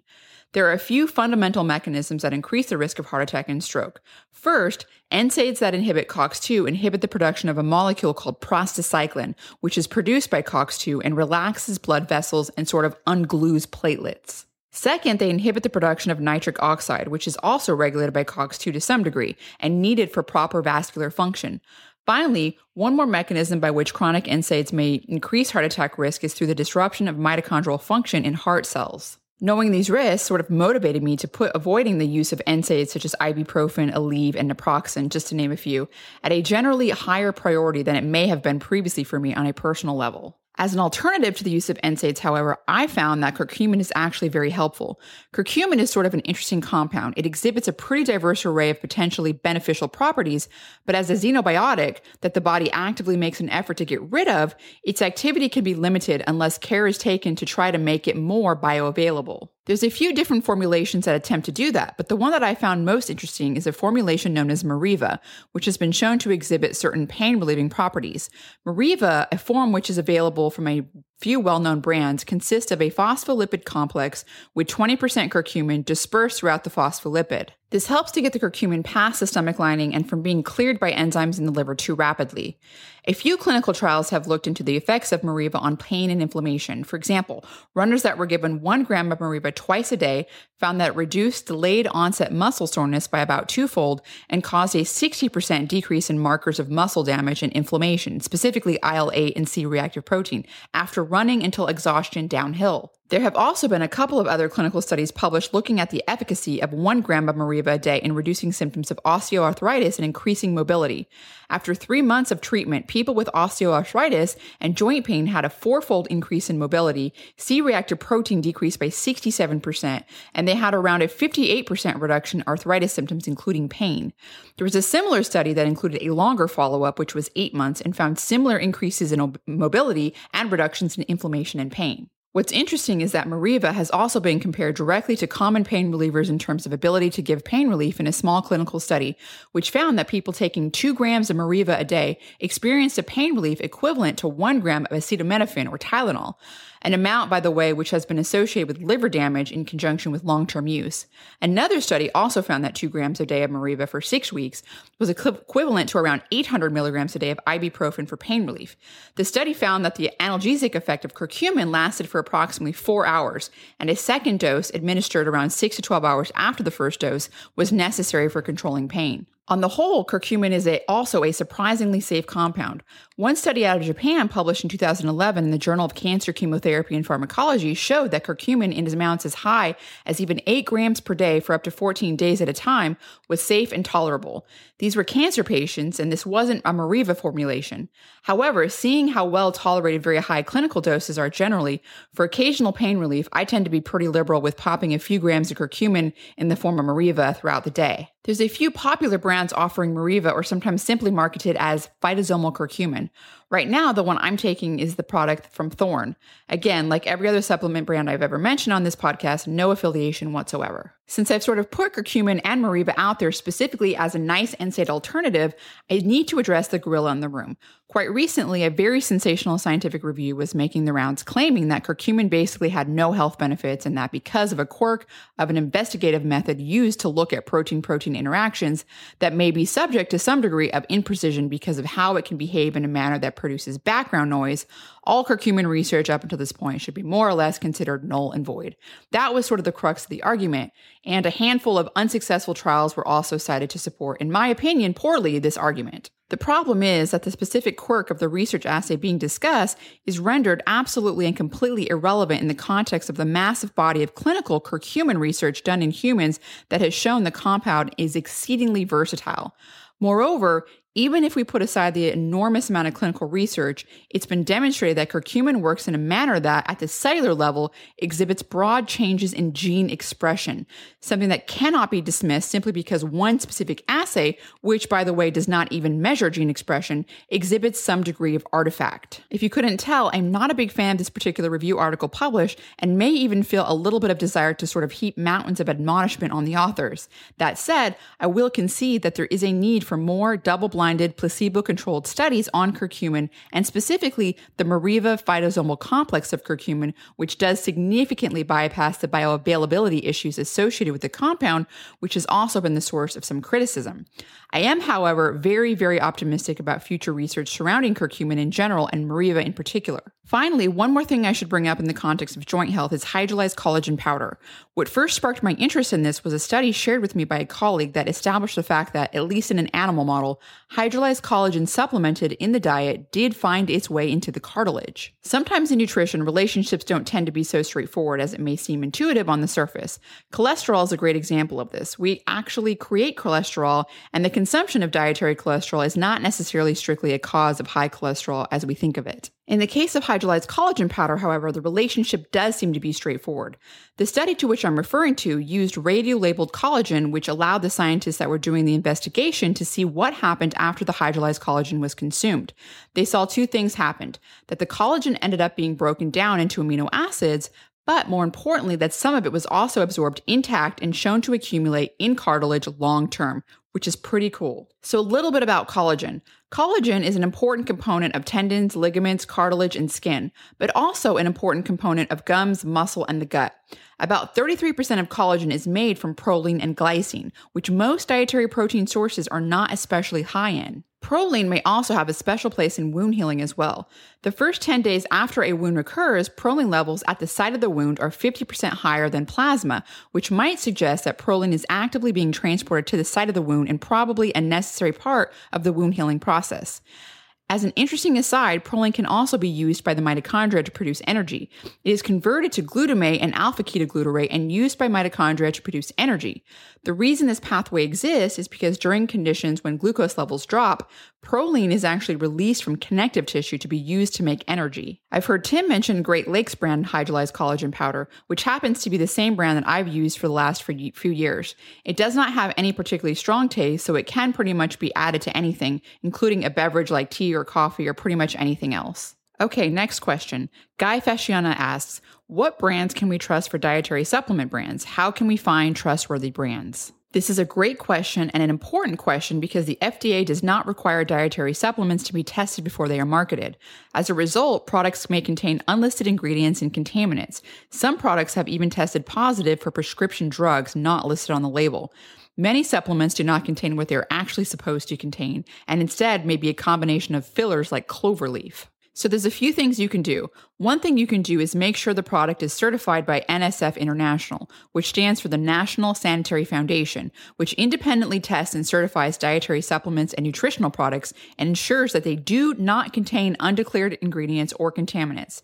To earn NSF dietary supplement certification, products must undergo rigorous testing and inspection. The standard requires label claim testing, verification, and contaminant review and a facility audit. You can look for products containing the NSF label by searching their dietary supplements online product database found at info.nsf.org/certified/dietary. I usually will just type in the manufacturer name, for example, Nordic Naturals, or I will type in a specific product that I'm looking for, like Mariva. The drawback to relying on this particular certification is that their database can be pretty restrictive. While being in the NSF database is a good sign, not being in it strictly is not a deal breaker. So here's another option. Look for products that are USP certified. The USP, which stands for the United States Pharmacopoeial Convention, is a scientific nonprofit organization that sets standards for the quality and purity of dietary supplements that are manufactured, distributed, and consumed worldwide. In the United States, the FDA relies on standards the USP has developed. So you can just go to their website, which is usp.org, and click Verified Supplements to see a list of brands and products within brands that the USP verifies. In addition to the USP and NSF, there are independent companies that also test supplements and then rank those products and provide reports to customers, sometimes for a cost. However, I found these to be either misleading or sometimes coming to conclusions that give me pause. Doing the type of validation necessary may require technical skills that might be executed poorly, or sometimes just plain weird ranking criteria may be at play.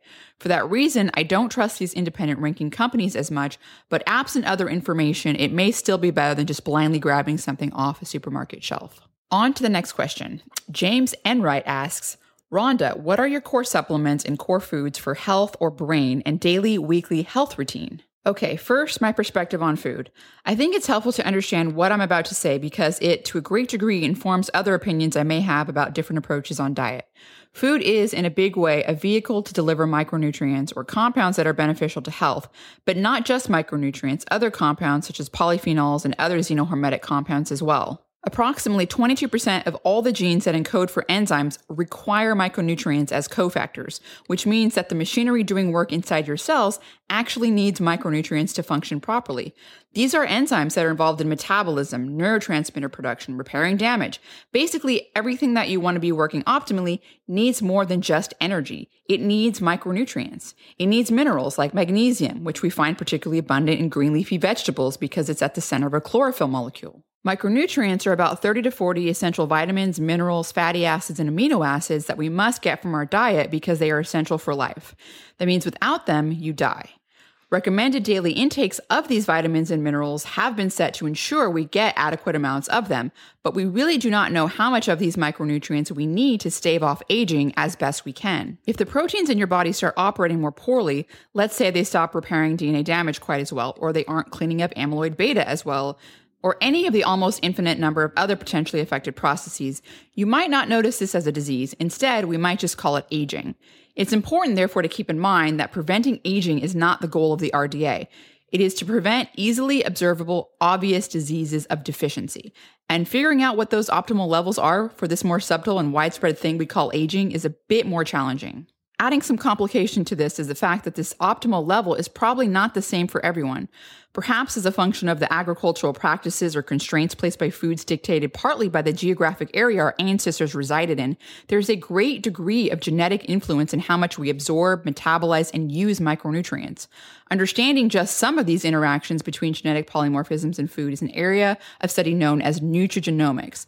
It is fascinatingly complex, and there's a great deal of opportunity for understandings in this area to improve the human condition. As an extension of this fact, I think the specifics of diet will eventually be better understood to not be a one-size-fits-all.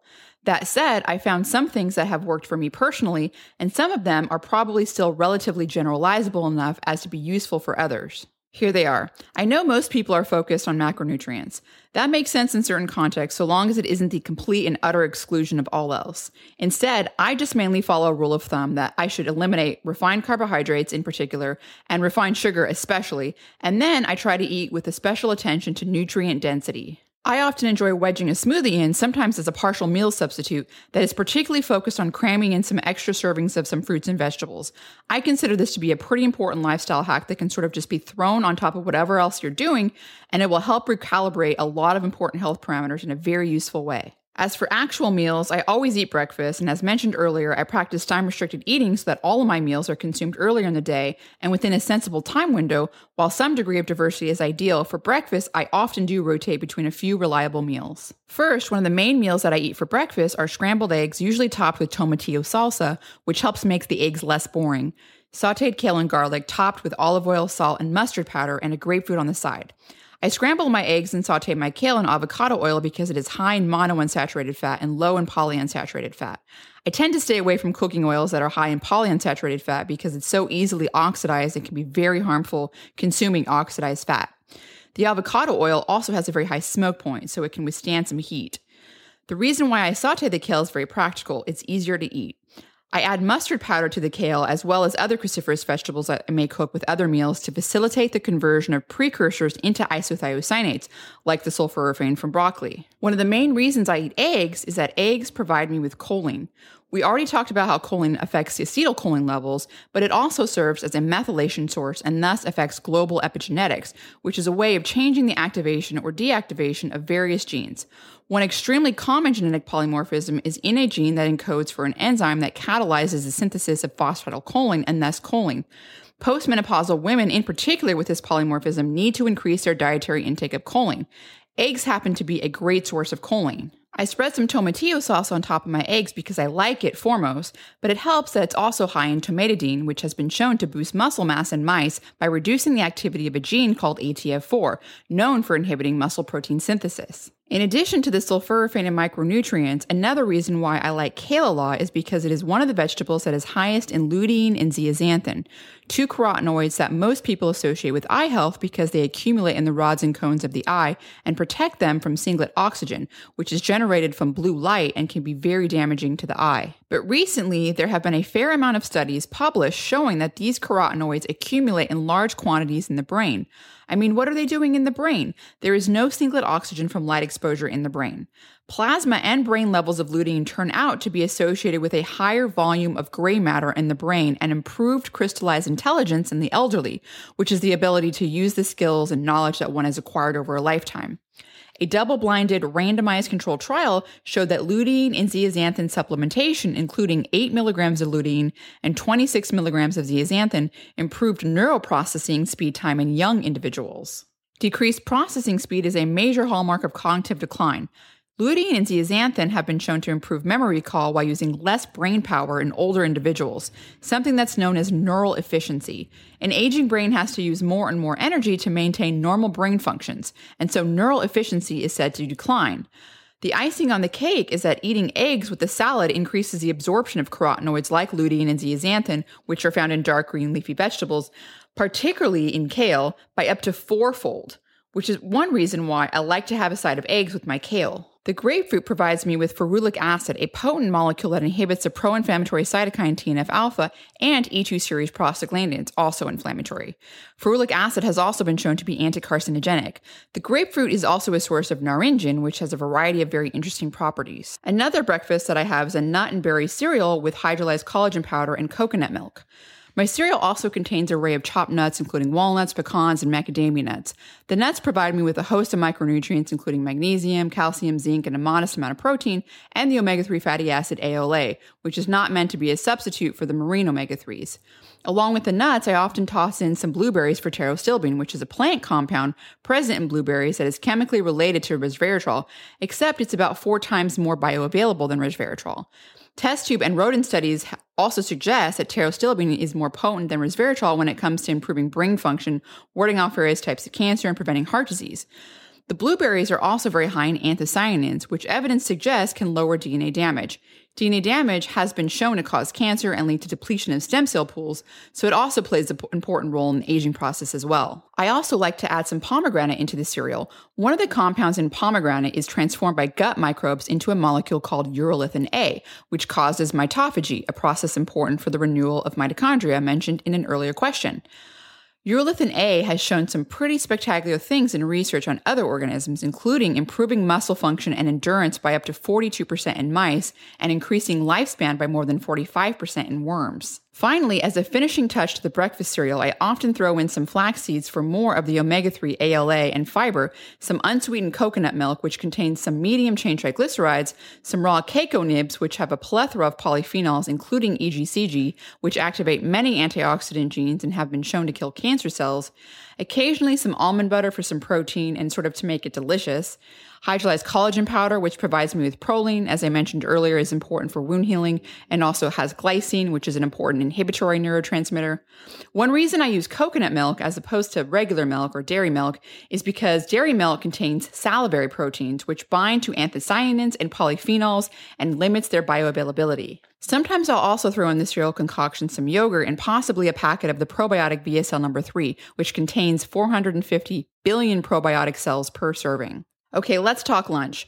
This is where the smoothie often comes in. As a base, it can often contain kale, frozen berries, and avocado, hydrolyzed collagen powder, and water. Then a number of variations on top of these. I have a couple of popular smoothie recipes that are floating around on the internet, and a person can find them by searching Rhonda Patrick smoothie. As a breakfast or lunch, I occasionally have an avocado topped with fresh lemon juice and wild Alaskan salmon roe, possibly accompanied by a side of sauerkraut. This is another variation I sometimes do. Avocados are really high in potassium and provide all the various forms of vitamin E. In other words, both tocopherols and tocotrienols. Something it's good to get a balance of via diet instead of only one form as from some supplements. The avocado is also a great source of monounsaturated fat. Salmon roe caviar is a very good source of omega-3 fatty acids, approximately 438 milligrams of EPA and 514 milligrams of DHA per ounce. I particularly like this source of omega-3 because the fats are in phospholipid form, which has greater bioavailability to be transported into the brain via the MFSD2A transporter. This is a form that is best taken up by the brain, including the developing brain. It also has a good amount of astaxanthin, which protects the omega-3s from oxidation and does the same for neurons. Studies looking at DHA and EPA levels in red blood cells have shown a correlation between higher omega-3 status and having a 2 centimeter larger brain volume. Getting omega-3 into and keeping it in the brain is definitely a brain aging priority for me. The sauerkraut is a good source of fermentable fiber, also known as prebiotics, that is fuel for the commensal gut bacteria, so that they are able to produce compounds such as short-chain fatty acids that feed more commensal gut bacteria and also feed gut epithelial cells, which are required to make the gut barrier. These compounds produced by the gut bacteria serve as signaling molecules to make specific types of immune cells, an important indirect role that fiber also has in the diet that helps influence its immune activities. The sauerkraut itself contains various probiotics as well, mostly the lactobacillus strains, which are beneficial lactic acid producing bacteria, which have recently been suggested to possibly play a role in cancer prevention. For dinner, I usually have some cooked vegetables like sauteed spinach, which is very high in folate, as are all greens. Folate provides an important precursor that makes a DNA nucleotide called thymine. Every time you repair a damaged cell or make a new cell in your liver, muscle, brain, etc., you need to make new DNA, which means you need folate. Folate was also very recently shown to increase the growth of stem cells, which is important because stem cell pools deplete with age and are a major cause of organ aging and dysfunction.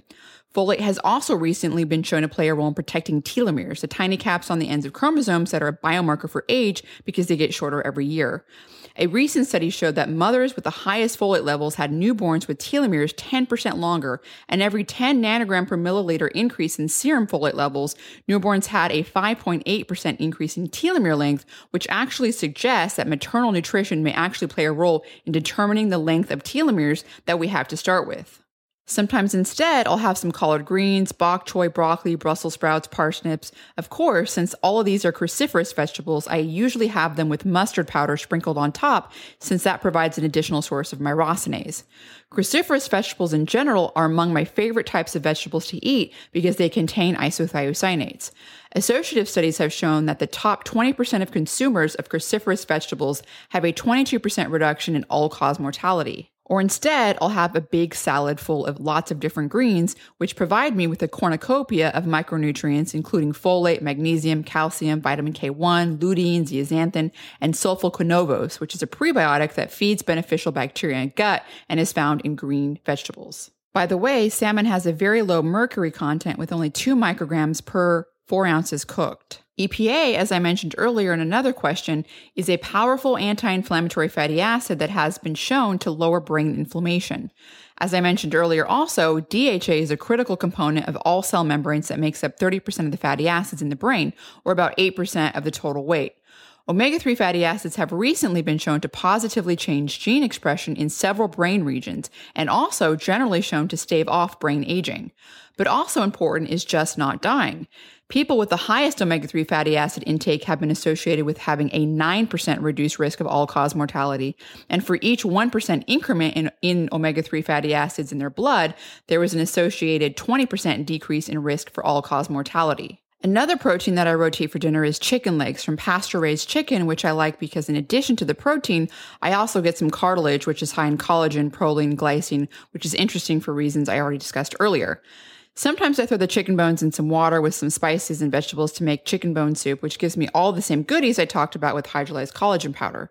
Chicken is also very high in selenium, which is a cofactor for all glutathione-related enzymes, and it's needed for them to work. And it also has a modest amount of zinc, copper, and iron. Finally, I also sometimes have a grass-fed filet steak a few times per month, which is a good source of vitamin B12, iron, and zinc. Approximately 16% of all menstruating women are actually iron deficient. For the vegetarians out there, it has been recommended to take in about twice the RDA for iron, since iron, which is bound to phytate in plant sources, is about 2 times less bioavailable. As I mentioned earlier, I also make a broccoli sprout smoothie, usually consisting of anywhere between 100 grams fresh weight or sometimes a bit less of frozen, since freezing them actually increases the sulforaphane content. I do this about 3 times a week usually. I talked about some of the interesting effects that sulforaphane has on the brain, but I actually think that this might be, in some respects, a compound versatile enough to actually possibly even slow the aging process in general. We'll need more studies to establish that fact, but I'm optimistic because of the already numerous associative studies that have shown in humans that high intake of cruciferous vegetables have about a 40% or 50% reduction in multiple types of cancer, ranging from bladder to breast, prostate to lung cancer. But that's the associative studies. What gets me really excited are the clinical studies on sulforaphane that show some pretty amazing things. For example, men with prostate cancer that were given 60 milligrams of stabilized sulforaphane per day resulted in slowing the doubling rate of a cancer biomarker known as prostate-specific antigen, or PSA, by 86% compared to placebo, which is pretty amazing. Another really cool thing about sulforaphane is that it activates detoxification enzymes and causes our bodies to excrete carcinogenic compounds. For example, people that were given a daily broccoli sprout beverage containing around 262 milligrams of glucoraphanin, the precursor to sulforaphane, plus an additional 7 milligrams of sulforaphane, increased the rate of excretion of benzene by about 61% and acrolein by 23%, beginning on the first day of consuming the drink and continuing throughout the entire 12-week period of the trial. Benzene is a nasty carcinogen that is known to cause cancer in humans and animals, particularly leukemia. Some of the major sources of benzene that people are exposed to are from automobile exhaust fumes and air pollution and cigarette smoke. Acrolein is found in most of the major sources already mentioned for benzene, including air pollution, but it is also formed when carbohydrates, proteins, and fats are heated, so we get exposed to a fair amount of acrolein from cooking our foods. Sulforaphane has also been shown to improve markers of cardiovascular health. For example, people with type 2 diabetes given 10 grams of broccoli sprout powder per day for 4 weeks lowered their serum triglycerides by around 19% and lowered their oxidized LDL to total LDL cholesterol ratio by around 14% and reduced their atherogenic index by 50%, which is a measure of cardiovascular disease that incorporates a wide variety of factors. Again, pretty amazing results for not changing anything else in the diet or lifestyle except adding sulforaphane to the diet. Finally, sulforaphane also lowered inflammatory biomarkers in people with type 2 diabetes who were given broccoli sprout powder containing 40 milligrams of sulforaphane for 4 weeks, reducing TNF-alpha by 11%, lowering C-reactive protein by 16%. I can tell you from my own experience being involved in clinical trials with unhealthy people with metabolic syndrome, it is very hard to get drops in biomarkers of inflammation after just 1 month with no other dietary or lifestyle changes. The fact that sulforaphane has such a profound impact on lowering inflammation is of great interest to me because it is now believed that suppression of inflammation is the single most important driver of successful longevity and that this actually increases in importance with advancing age. And I don't just mean living long either, but also a strong association with capability, meaning the ability to adequately perform activities of daily living, as well as cognition in all major age groups, including elderly, centenarians, which are 100 years old, semi-supercentenarians, which are 105 to 109 years old, and supercentenarians, which are 110 years old and greater. In fact, inflammation has been shown to be the single most important predictor of cognitive ability, surpassed in its predictive ability only by a person's chronological age itself. This Japanese study that I'm referring to was a bit of a surprise to me because several different biomarkers were looked at, including blood glucose levels, insulin sensitivity, and even telomere length. But none of those predicted successful aging in each age group up to the supercentenarians. Low inflammation was the only predictor of successful aging in all age groups. So now you know in a more comprehensive way, for those of you that have heard me mention sulforaphane a few times already, what's behind some of that. To sort of dive into some of the supplements that I happen to be taking at this moment, I'm taking a multivitamin called One by a company called Pure Encapsulations. People ask about the brand, so I'm sharing that. I like this multivitamin because it covers some of the bases for various micronutrients that I just talked about, and also, interestingly, has some trace elements, including boron, which has been shown to reduce double-stranded breaks, accelerate wound healing, significantly increased mean plasma-free testosterone in a small trial in men, and increase the half-life of vitamin D. Boron is definitely sort of interesting and has caught my attention recently. The multivitamin I just mentioned also has 2,000 IUs of vitamin D, so if I'm getting a lot of sunshine, I might leave it at that. Or more often, I'll add an additional 2,000 IUs of vitamin D. I also usually take around 135 milligrams of magnesium citrate malate from Thorne. I usually try to get most of my magnesium from foods since it's a measure of how many greens I'm getting. Even with my modest supplementation, I get a good bit, but around 45% of the US population does not have an adequate intake of magnesium, which for adults is roughly around 400 milligrams a day. For a little perspective, 1 cup of cooked spinach contains around 156 milligrams. I'll save a little bit magnesium for a later discussion in a few moments, but it's really important. Another supplement that I take every other day is vitamin K2, which is found in fermented foods, particularly natto, but also in organ meat. This is thought to be a good one to take with vitamin D since both are involved in calcium homeostasis. I usually take around 100 micrograms in the form of menaquinone, otherwise known as MK4. Lastly, as a part of the core supplements I take daily is fish oil, which I actually take a lot of. I usually take 2 omega-3 phospholipid gel capsules by Nordic Naturals, which is omega-3 isolated from herring roe, because the DHA is in a specific form known as lysophosphatidylcholine DHA. This form has been shown to be taken up by the brain best via the MFSD2A transporter. This is also the form you can get if you get krill oil as well. In addition to this, I also take 4 capsules of Promega 2000 fish oil by Nordic Naturals. One of the key things to know about fish oil is that it's one of the supplements that you really need to watch out for quality on. It should be kept refrigerated, and you ideally want a brand that's trustworthy and not arriving too already oxidized.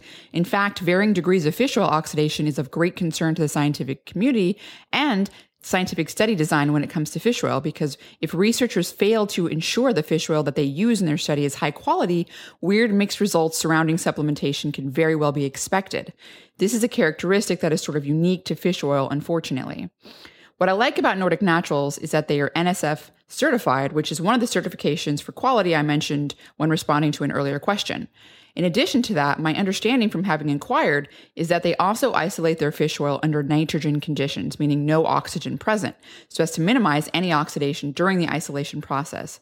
They are by no means, the only option out there, but I felt pretty good about using their products, and I've used them for many years. Okay, a little bit more about the fish oil habit. I've taken fish oil daily for about 9 years now. Some of the studies that have kept me taking fish oil have to do in particular with brain health. For example, supplemental fish oil in the form of DHA, 2 grams a day, has been shown to increase the clearance of amyloid plaques in people with mild cognitive impairment after 4 to 17 months. But I also take it because it has been shown to slow the aging process in general. For example, supplemental fish oil of 2.5 grams a day has been shown to slow telomere shortening, again, which is a biomarker for aging, and lowers biomarkers of oxidation in blood cells in overweight, middle-aged, and older adults. In another study, supplemental fish oil of 1 gram a day increased muscle mass, hand grip strength, upper and lower body muscle strength, and leg power in older women after 6 months. Another study showed that high-dose supplemental fish oil of 3 grams a day increased resting metabolic rate by 14%, energy expenditure during exercise by 10%, and the rate of fat oxidation during rest by 19%, and during exercise by 27%. It lowered triglyceride levels by 29% and increased lean mass by 4% and functional capacity by 7% in healthy older females. There's also been studies that even show it can affect the metabolic activity of brown fat. There are hundreds of studies like these that have convinced me to take fish oil daily, but you get the point. Moving on from fish oil, I also take the probiotic VSL number 3 sachets either once a week or once every 2 weeks.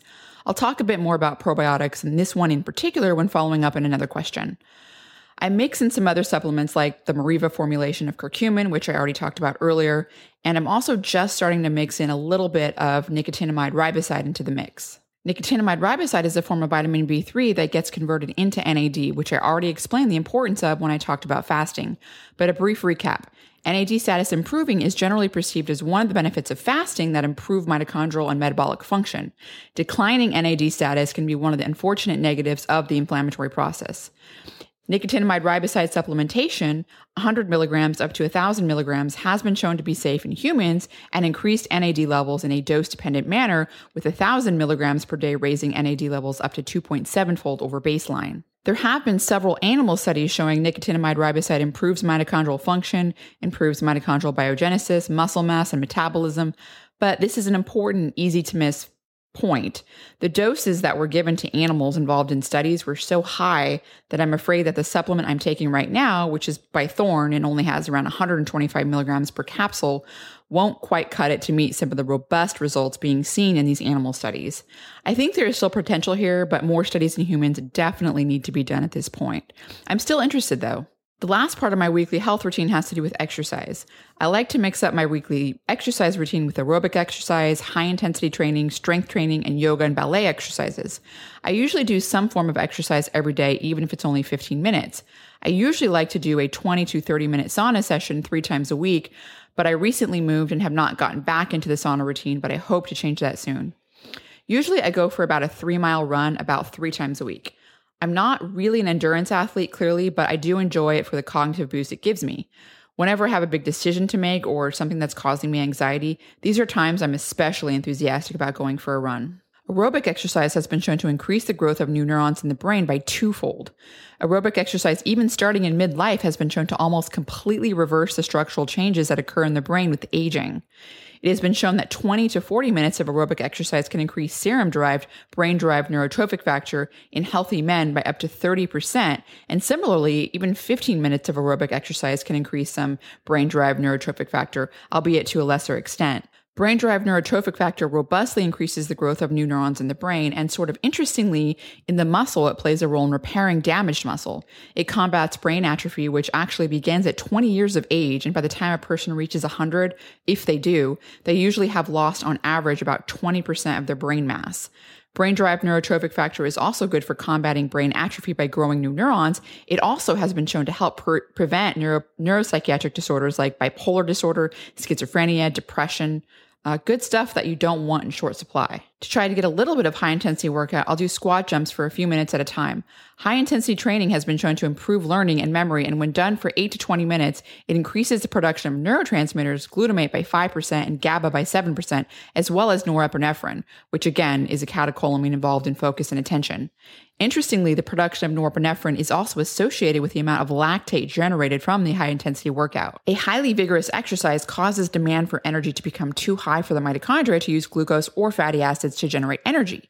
So, glucose is used as energy without the mitochondria via a process called glycolysis. Lactate is then produced as a byproduct. Lactate is very similar to ketone bodies in that it is transported to other tissues, including muscle, brain, heart, liver, utilizing the same transporter known as the monocarboxylate transporter, which is used by ketones. Then lactate is able to shunt into the mitochondria to be used as an energetically favorable source of energy, such as in the brain, where it can then be used preferentially as a source of energy by norepinephrine-producing neurons.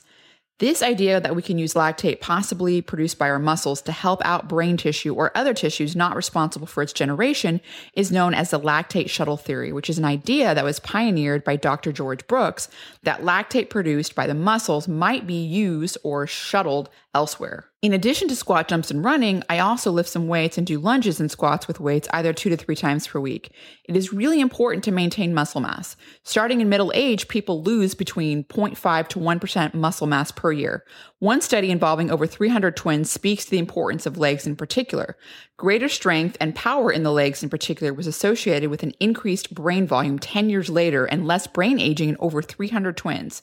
Other fitness measures besides that of legs, such as forced expiratory volume or grip strength, were not associated with brain aging when leg power was excluded.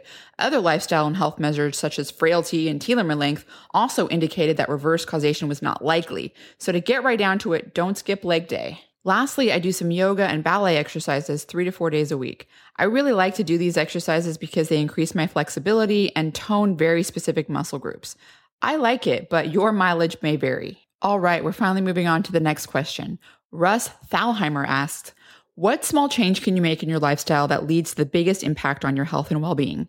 Essentially, what is the 80-20 of lifestyle changes? Okay, so to summarize Russ's question, what 20% of lifestyle inputs are leading to 80% of the positive effects? I think for people starting from ground zero, one of the easiest lifestyle changes to make with the biggest impact on health is to cut out refined sugar, meaning any processed cookies, cakes, candies, crackers, drinks, etc. Refined sugar intake in the United States is a big problem. Around 10% of adults in the United States get around 25% or more of their daily calories from added sugar, and over 70% get at least 10% of their daily calories from added sugar. It has been estimated that consumption of sugar-sweetened beverages in 2010 may have been responsible for approximately 133,000 deaths from type 2 diabetes, 45,000 deaths from cardiovascular disease, and 6,450 deaths from cancer worldwide. Let that sink in. We're not talking about smoking or alcoholism. We're not even talking about just sugar in general. We're talking about sugar-sweetened beverages by themselves. But to give an idea of some of the magnitude of effects that sugar consumption can have in terms of sodas, associative studies have shown that adult Americans that consumed roughly 1 can of soda per day had a 46% higher risk of developing pre-diabetes compared to low or non-consumers over the same 14-year period.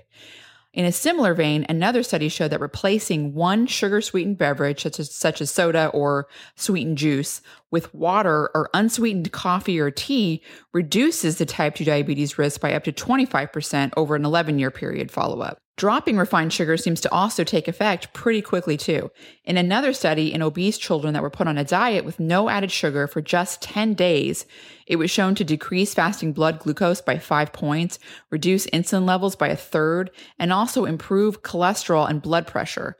Cutting out the refined sugar may be the single easiest thing a person can do to dramatically improve their health. Not only is refined sugar associated with higher risk of many diseases, refined sugar literally accelerates the aging process itself. Healthy adults that drink 12 fluid ounces or roughly 1 can of soda per day had much shorter telomeres in their white blood cells than people the same age but that do not drink soda every day.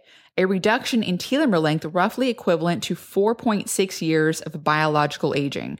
Telomere length, again, is a well-established biomarker for aging since our telomeres get shorter every year, and for that reason, it should be at least a little alarming when you see an amount that is equivalent to 4.6 years of aging getting trimmed off. Inflammation, one of the factors that are very important to aging, may also be at play here. One trial found that giving healthy, normal weight young men 20 ounces of a sugar-sweetened beverage that was more or less similar to drinking a similar amount of soda daily for 3 weeks was enough to trigger an increase in the biomarker of inflammation, C-reactive protein, between 60 to 100% higher than levels that they started with. What about hormones? In one study, men experienced a 25% decrease in testosterone for up to 2 hours after 75 grams of sugar intake. There is nothing good about consuming refined sugar except for that short-lived dopamine hit you experience, which, by the way, has also been shown that refined sugar increases dopamine and activates the brain's reward pathway in a way that, in some respects, is very similar to drugs like tobacco, cocaine, and morphine. It also affects the opioid system. The effects in terms of magnitude are smaller than these substance abuse drugs, but the pattern ultimately follows a similar trajectory. You continually activate the brain's reward system. You begin to lose self-control. You start to crave it and eventually build up a tolerance to it, so you need more and more. The same mechanisms are at play when we talk about sugar addiction too. In my opinion, the best thing you can do is cut it out. You'll be so much healthier by just cutting out this one thing. Once you stop eating refined sugars, foods begin to actually taste sweeter. That's a real effect that's been shown in clinical studies. Moving on, the second easiest thing that you can do that will have a big impact on health is to begin doing time-restricted eating within a 9 to 12-hour time frame in accordance with the circadian rhythm, where unless you are a night shift worker, you try to eat your meals earlier in the day as possible, like I discussed earlier. If you're looking to start out, I think 10-hour is a very good middle-of-the-road approach. A fact I mentioned earlier does a great job at establishing magnitude of impact.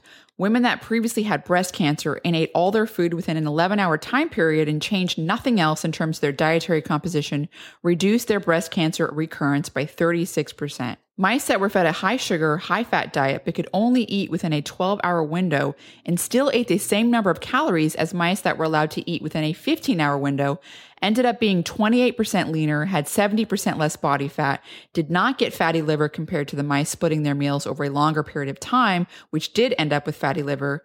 The time-restricted mice also had better blood glucose levels, cholesterol profile, and were more active and can do more complex motor tasks better. This even included 2 cheat days per week in which time restriction wasn't in place to sort of simulate a human weekend off. It's really important to drive home the fact that the impact of time-restricted eating was made without other improvements in food quality.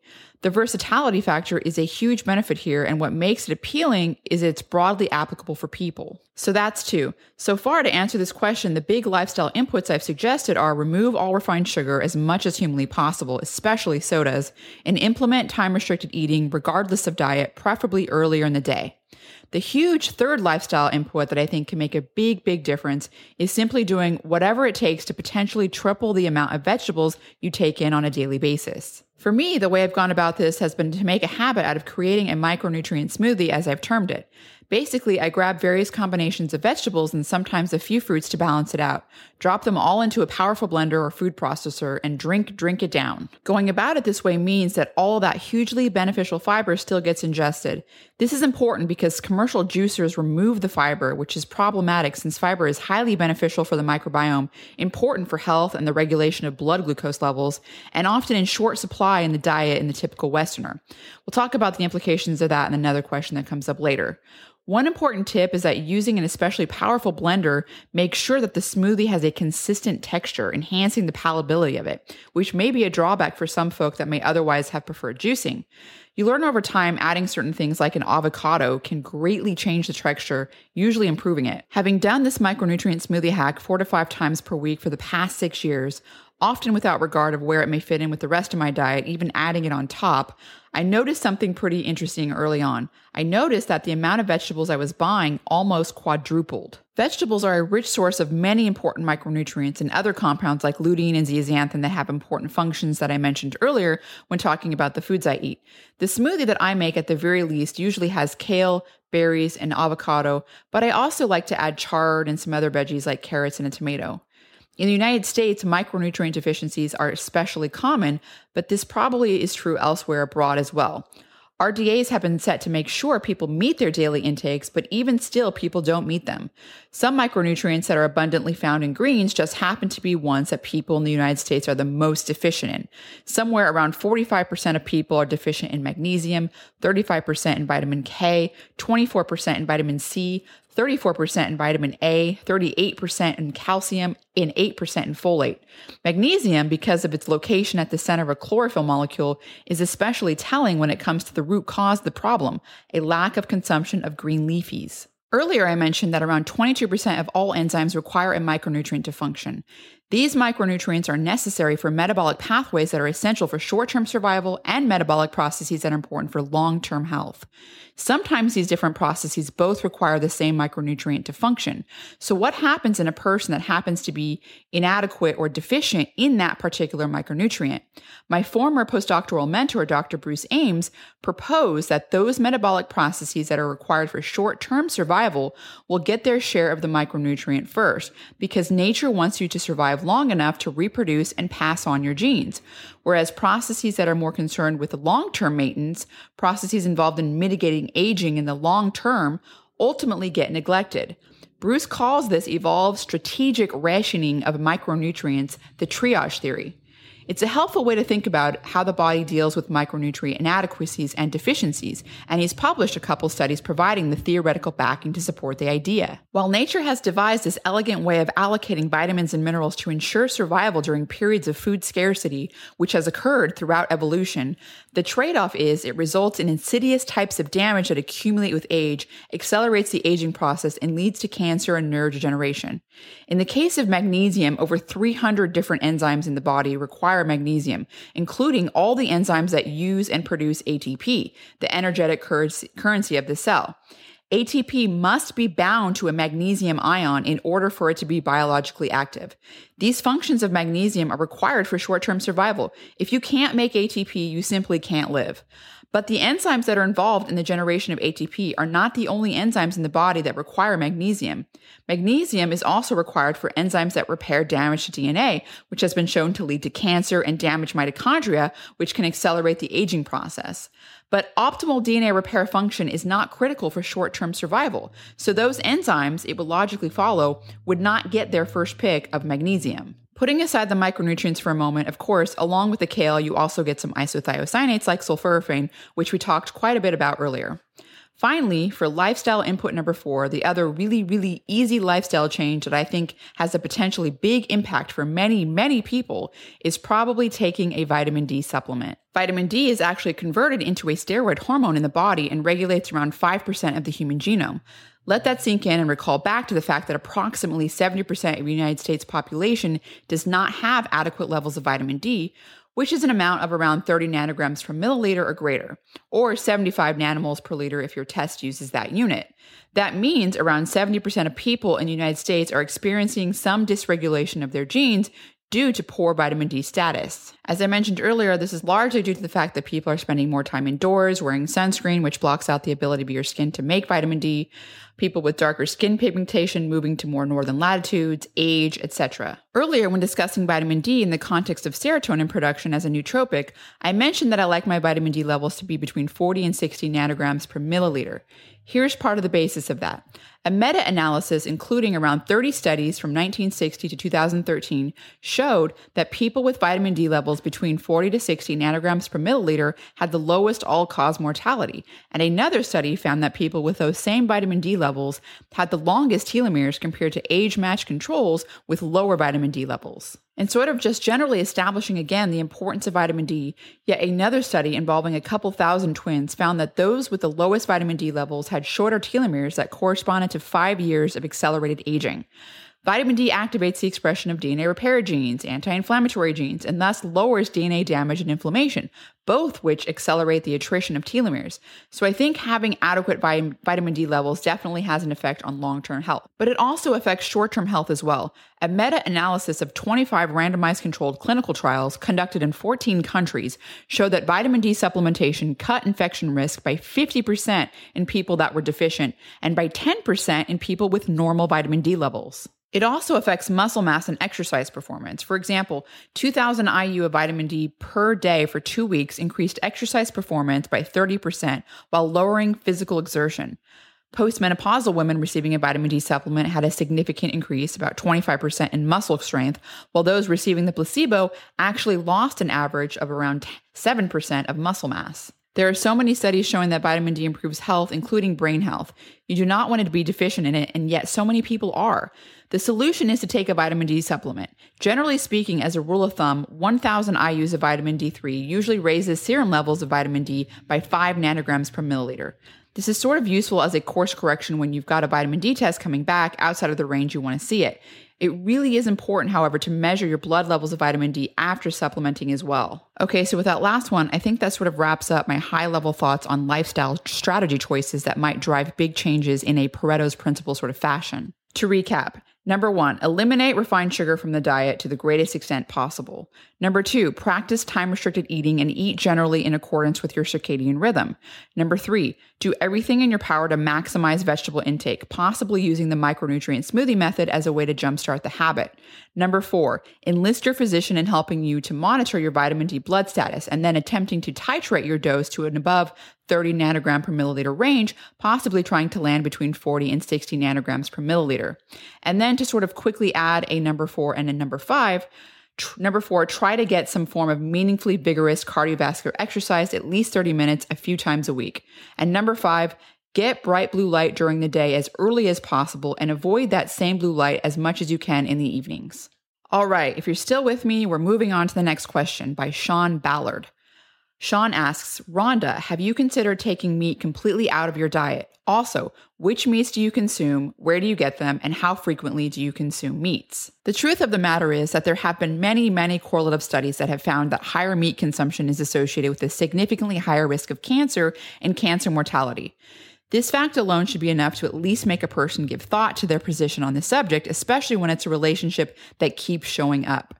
That said, one of the largest studies to date, which was published in JAMA Internal Medicine in 2016, looked at meat consumption and all-cause mortality and cancer-related mortality, found something very interesting that is very important to this narrative. Specifically, it found that a high intake of meat from animal sources was only associated with a higher mortality rate and cancer mortality rate in people that had at least one other factor associated with an unhealthy lifestyle, such as being obese or having a history of smoking or being physically inactive or being a heavy consumer of alcohol. Meat consumers that were healthy by not having any of these aforementioned unhealthy lifestyle factors did not have a higher mortality rate or cancer mortality rate. Critical to the meat consumption and cancer link is the fact that protein increases IGF-1, something that research suggests may be an important link in this meat-cancer relationship. Earlier, we talked a little bit about the importance of IGF-1 and its beneficial context for muscle hypertrophy, but this cancer link is a trade-off that's worth paying attention. Amino acids, and particularly essential amino acids such as leucine, which are more abundant in meat, are the most potent dietary activators of the IGF-1 pathway. IGF-1 does a lot of stuff. It's a growth factor that plays a very important role during early growth development, and also is important in promoting and maintaining muscle mass, as we discussed, and also neuronal function. There are many positive benefits to IGF-1, but there is also a trade-off, as there so often is in biology. IGF-1 is a potent growth factor that allows cells that have been damaged to survive when they otherwise would die. It is important to understand that IGF-1 does not cause damage to the cell. Rather, it allows damaged cells to live and reproduce so that they can make more copies of the damaged cells. IGF-1 is known as a tumor promoter because it promotes the growth of cancer cells. Other factors that cause DNA damage, such as reactive oxygen species, which are byproducts of normal metabolism, and inflammatory cytokines, which are byproducts of immune activation, can initiate cancer by causing DNA damage, which is the initial insult that can lead to a damaged cell. Our body has a protective mechanism that can sense that damage and kill the cell, but the presence of an abundance of IGF-1 overrides this mechanism and can allow that damaged cell to survive. This is why IGF-1 can be fuel for cancer growth, not initiation, but growth. That distinction may be important. As a pathway, IGF-1 is actually of great interest in both cancer and longevity research. We know from animal evidence that growth hormone and IGF-1 deficient mice are resistant to cancer. Interestingly, this evidence isn't limited to animal research. Some humans also have polymorphisms in the gene that encodes for the IGF-1 receptor, which leads to a decrease in IGF-1 activity in these individuals. Similar to animal research, we see a decreased incidence in cancer and also longer lifespans in these people. Human evidence also exists for the exact opposite, where people that have genetic polymorphisms that cause them to have increased IGF-1 also have an increased cancer risk. If we get away from genetic polymorphisms and look just at people with higher circulating IGF-1 in their serum, something that actually can be quantified, this also has been associated with an increased risk of several different common types of cancers, including breast, colon, and prostate. So high IGF-1, higher cancer risk. Low IGF-1, reduced cancer risk, and even longevity. With this new understanding of the relationship of meat consumption to IGF-1 production and IGF-1's relationship with cancer and longevity, where it even inhibits the longevity gene FOXO3, it would be very tempting and very easy to take an absolutist position and never touch meat again, putting aside all the other reasons why someone might make such a choice. But as I mentioned earlier, there are good aspects to IGF-1. IGF-1 has been shown to increase lean muscle and reduce adipose tissue simultaneously. It acts as a neurotrophic factor, increasing the growth of new brain cells. It prevents brain cells from dying. It's pretty clear that I actually want some IGF-1 activity. I think this is a really important take-home with respect to IGF-1 because IGF-1 has a good and a bad side, but I think exercise is the way to tip the balance towards the good. Exercise, whether we're talking about aerobic or resistance training, has been shown to lower serum IGF-1 levels because exercise causes our muscles to take up IGF-1. Additionally, IGF-1 has been shown in rat studies to cross the blood-brain barrier in response to exercise and increases neurogenesis. This also means the exercise lowers circulating concentrations of IGF-1, which means it has less of a chance to promote the growth of damaged cells or inhibit FOXO3 in other tissues. If we circle back to the original study I mentioned where meat consumption was only associated with a higher all-cause mortality and cancer mortality if one other unhealthy lifestyle factor was present, this makes perfect sense if most of the bad effects are mediated through IGF-1. Since I do not have any of those unhealthy lifestyle factors and I understand what I perceive to be the mechanism behind the relationship between cancer and meat consumption, I have decided to keep some meat in my diet. Since I already got into a meal breakdown where I talk about the meals I eat in a typical week in another question, I'll skip to the last part of this question, which is where do I get my meat from?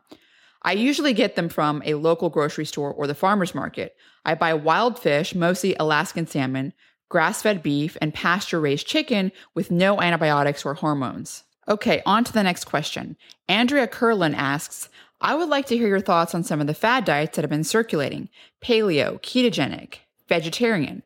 Advocates of each of these often claim that their diet is the best for inflammation, yet they are all different. I think there are benefits to the perspectives that are brought by each of these various philosophies, though there might be contexts that make one or another make more sense. I personally choose a more middle-of-the-road route and eat what might be loosely termed a paleo-ish type of diet.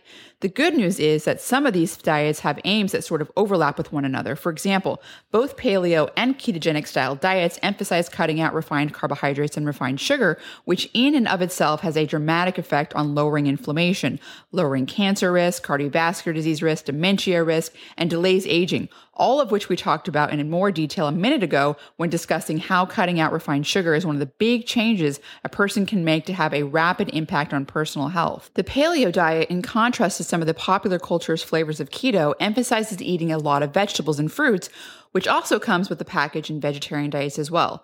As I mentioned earlier, fruits and particularly vegetables are a great source of micronutrients and other important compounds such as folate, magnesium, vitamin K1, calcium, vitamin A, vitamin E, vitamin C, potassium, lutein, zeaxanthin, pterostilbene, anthocyanins, and other polyphenols and flavonols. I already mentioned how incredibly important these micronutrients are, how 22% of all enzymes require some micronutrient to work properly, and how important they are for metabolism, mitochondrial function, neurotransmitter production, antioxidant and anti-inflammatory pathways, immune function, brain function, repair enzymes, basically everything important for preventing disease and healthy aging.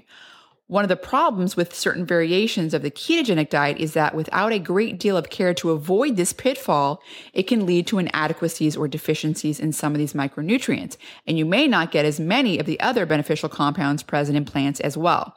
A great example of this might be the flavonols in blueberries, just by way of example. Fruits and vegetables, which again, it seems the paleo diet and vegetarian diet focus a bit more on, are also a great source of various types of fiber, including fermentable fiber and non-fermentable fiber. Fiber is not a single nutrient, which is why fiber supplements are no magic bullet either. It's not just about quantity, but also diversity of complex carbohydrates. There are hundreds of different polysaccharides, which are complex carbohydrates in plants. Gut microbes reflect this same diversity, specializing in using different types of complex carbohydrates and even the metabolic byproducts of the microbes. These microbes then produce short-chain fatty acids that impact our health in a variety of ways. This is why eating only one type of fiber, as in from supplementation, is ultimately a failed strategy. The best way to increase your microbial biodiversity is to actually eat a variety of polysaccharides from a diverse diet of plants and vegetables, as well as fruits. For example, lignans and cellulose, which are found in plant cell walls, are non-fermentable fiber that help move food and other byproducts through the intestines.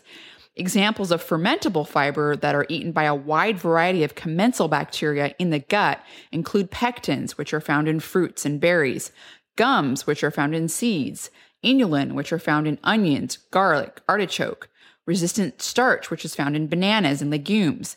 Green leafy vegetables also contain a prebiotic known as sulfocanovos, which also feeds beneficial gut bacteria in the gut. In addition to diversity, however, we also need volume of dietary fiber. Figuring out what this golden amount is to keep our microbes metabolically satisfied and not literally starving is tricky.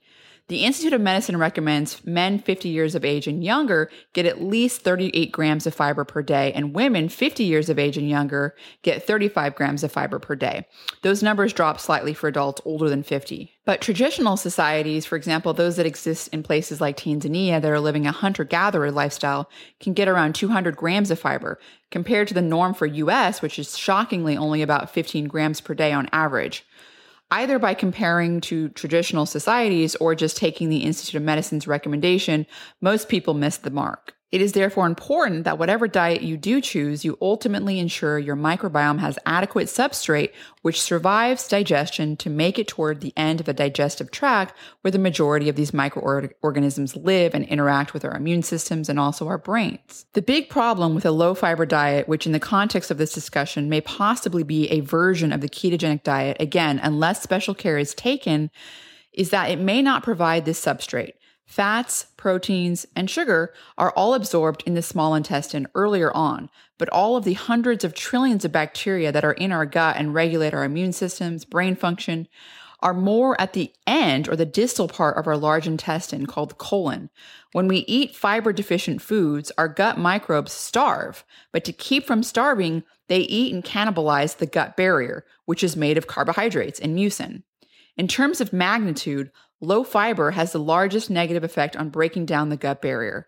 Additionally, one study showed that a low-fiber diet caused up to a 75% depletion in half of the gut bacterial species. That's a magnitude of effect that sounds almost on par with actually taking a round of antibiotics, if you think about it. Okay, so I voiced some real concerns about possible implementations of certain variations of ketogenic diet. But there are also many other benefits of a ketogenic diet. In my opinion, one of the main benefits from the ketogenic diet is a steady stream of ketone body production, particularly beta-hydroxybutyrate. Beta-hydroxybutyrate is a fascinating, mostly anti-inflammatory compound that also plays an antioxidant role as well. Altogether, most studies in animals link the production of beta-hydroxybutyrate to lower oxidative stress, lower inflammation, improvements in mitochondrial respiration and ATP production, and improved brain function. It also may change gene expression in a positive way by regulating class 2 histone deacetylases. As I mentioned earlier in another question, the ketogenic diet has also been shown to lower blood glucose levels and improve insulin sensitivity, and lead to weight loss in some individuals. But this is not true for everyone, as some people do experience negative metabolic effects, likely due to genetic variation, which is why it may be helpful if you experiment with this diet to keep an eye on some of the blood biomarkers mentioned earlier to make sure that if you do experiment with it, you're not one of the folk that it may not be ideal for in the long term. It's also possible to ramp up ketone body production for short bursts by kicking off evening fasts a bit earlier, playing it strict, and following some of the time-restricted eating or intermittent fasting protocols out there. Going back to the paleo and vegetarian diets, while they both focus on eating whole vegetables and fruits, they obviously differ in that vegetarian diets lack meat and have even heavier emphasis on plants, obviously. One potential drawback from the vegetarian diet is that people on this type of diet must put in a little more effort to get some of the micronutrients that are found in meat, such as the marine omega-3 fatty acids EPA and DHA, iron, zinc, vitamin B12, selenium, for example. Iron, which in addition to being important for red blood cells to carry oxygen to all tissues, is also required to produce neurotransmitters and myelin. Non-meat sources of iron, such as kidney beans or lentil beans, contain iron that is bound to something called phytate. There are large bioavailability differences between iron that is in heme, which is how it is found in meat, compared to iron that is in phytate from a plant source. The bioavailability of iron in phytate is about 1.8 times lower than the iron and bioavailability from heme. The poor bioavailability of iron that is bound to phytate has to do with the fact that humans cannot digest phytate, so most of that iron does not get absorbed. For this reason, the RDA for iron for vegetarians should be 1.8 times higher. The RDA for adult males is about 8 milligrams a day, and for premenopausal women, about 18 milligrams a day. A lot of iron is lost during menstruation, which is why menstruating women are at high risk for deficiency in iron. In fact, approximately 16% of all menstruating women are iron deficient. Too much iron, however, can cause serious oxidative damage and other problems, which is why it's a good idea to get iron levels measured instead of blindly supplementing. This is just one example of what I mean by vegetarians having to work a little harder and think about the complexities like this to make sure they get all of their micronutrients. There are other examples. A great one I mentioned earlier are the omega-3 fatty acids. It may be tempting for vegetarians to just dose up on conventional plant sources like flaxseed. Some people have a gene polymorphism in a gene that encodes for the enzyme that converts the plant omega-3 ALA into EPA and DHA, the ones I referred to as marine omega-3 fatty acids a moment ago. And this can cause them to not convert as well as others. This can be circumvented by supplementing with something like microalgae oil and possibly eating higher concentrations of ALA, however. Or you may just be lucky and have a highly efficient converter of ALA, in which case it may not be a problem. Similarly, essential amino acids are much more abundant in meat and may be something that vegetarians may need to work a little harder to make sure they are getting enough of, particularly in older age. One study looking at people over 65 years of age found that there was an increased mortality rate with low protein intake, likely due to frailty. As I mentioned earlier, starting in middle age, we lose about 0.5 to 1% of muscle mass a year, and essential amino acids are important for maintaining muscle mass, along with putting those muscles to work, of course. But if you recall earlier, there may be a flip side to that. Folks on a paleo or keto diet do include meat. This means that they may need to take special care to be active and not sedentary to put that IGF-1 to use. Remember that eating meat increases IGF-1, and for people that have even one component of an unhealthy lifestyle, such as being sedentary, smoking or excessive drinking, or obesity, without trying to lose weight, for example, paleo and keto diets both have been shown to result in weight loss, this may increase all-cause mortality and cancer mortality. So that is my sort of high-level general summary of these three diets. Like I said, I personally choose to try to get the best of all worlds. I eat paleo-ish, including fish and other meats, but with the big emphasis on plants that otherwise might be more common among vegetarian eaters. I am very vigilant about avoiding refined or processed foods, especially refined sugar. I practice time-restricted eating and intermittent fasting to get the occasional dose of the ketone body beta-hydroxybutyrate. I do not smoke or drink excessively. I make sure to exercise. This protocol works really well for me. But there may be life contexts, being honest to God sedentary, for example, or possibly even genetic backgrounds in which we need to emphasize one philosophy over the other. Similarly, a person might have an important clinical reason for pursuing a ketogenic diet, in which case avoiding pitfalls like poor micronutrient intake can become especially important. Either way, I think there's a rich future in figuring out where individual variation and genetic polymorphisms come into play in the pursuit of a healthy lifestyle, and conversely, what approaches are more broadly applicable, like time-restricted eating. Okay, on to the next question. Luke Hoskovic asks, do probiotics need to be taken forever, or do the different strains of bacteria gain a foothold at some point?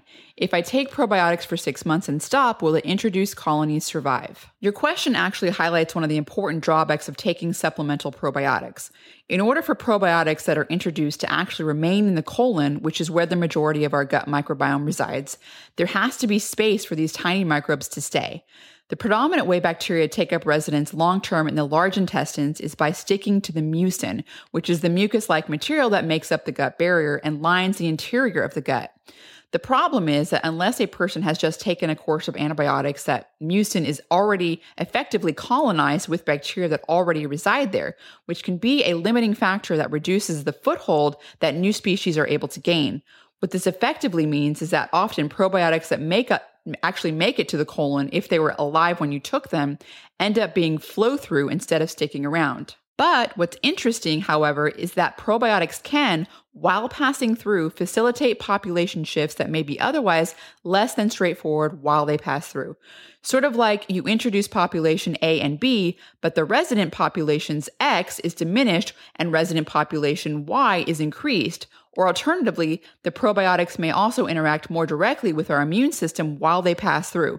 Basically, there's still a ton of research to be done on probiotics. It's clear that in some cases, they can be highly, highly effective for a variety of purposes, but sometimes the exact mechanism is a bit elusive and may not be strictly intuitive. This issue of already being colonized and existing biota taking up space does, however, come with certain obvious conclusions.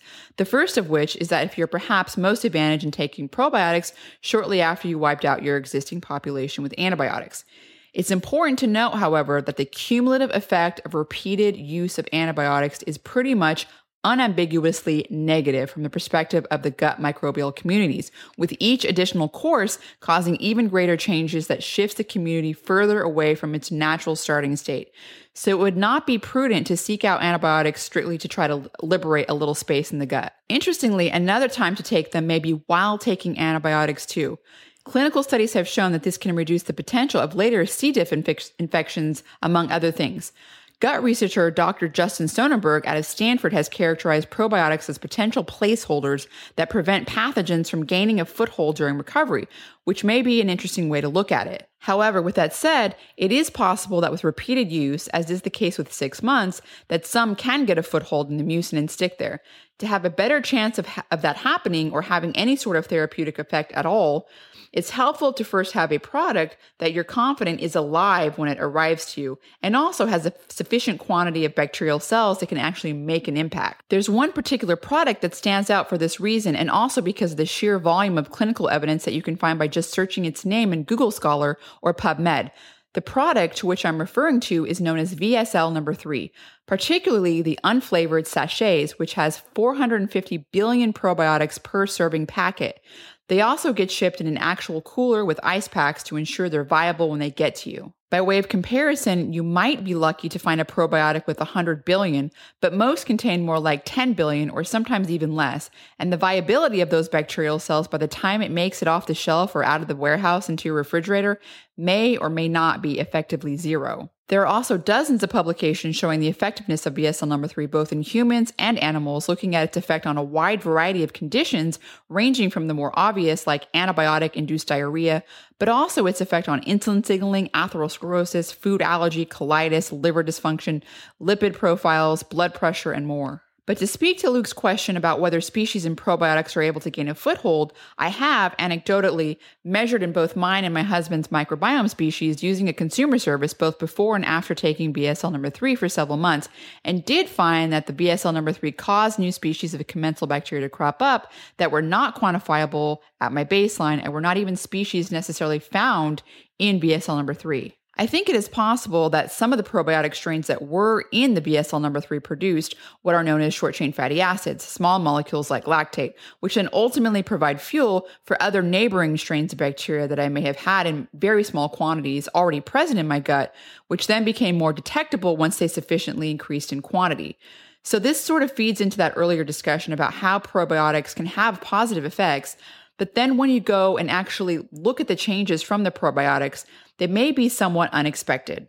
Additionally, in my experience, some of the strains actually present in the super probiotic BSL number 3 did begin to show up as well. All of that said, as a person with former gut problems that seem to have been resolved, I no longer take BSL number 3 every day because frankly, it is a bit cost prohibitive and probably not even necessary for me at this point.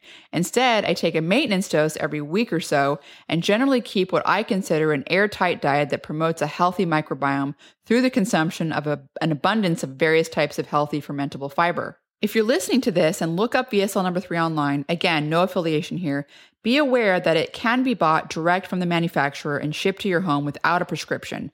But they do advertise it as a medical food with the expectation that you're taking it under the care of a physician.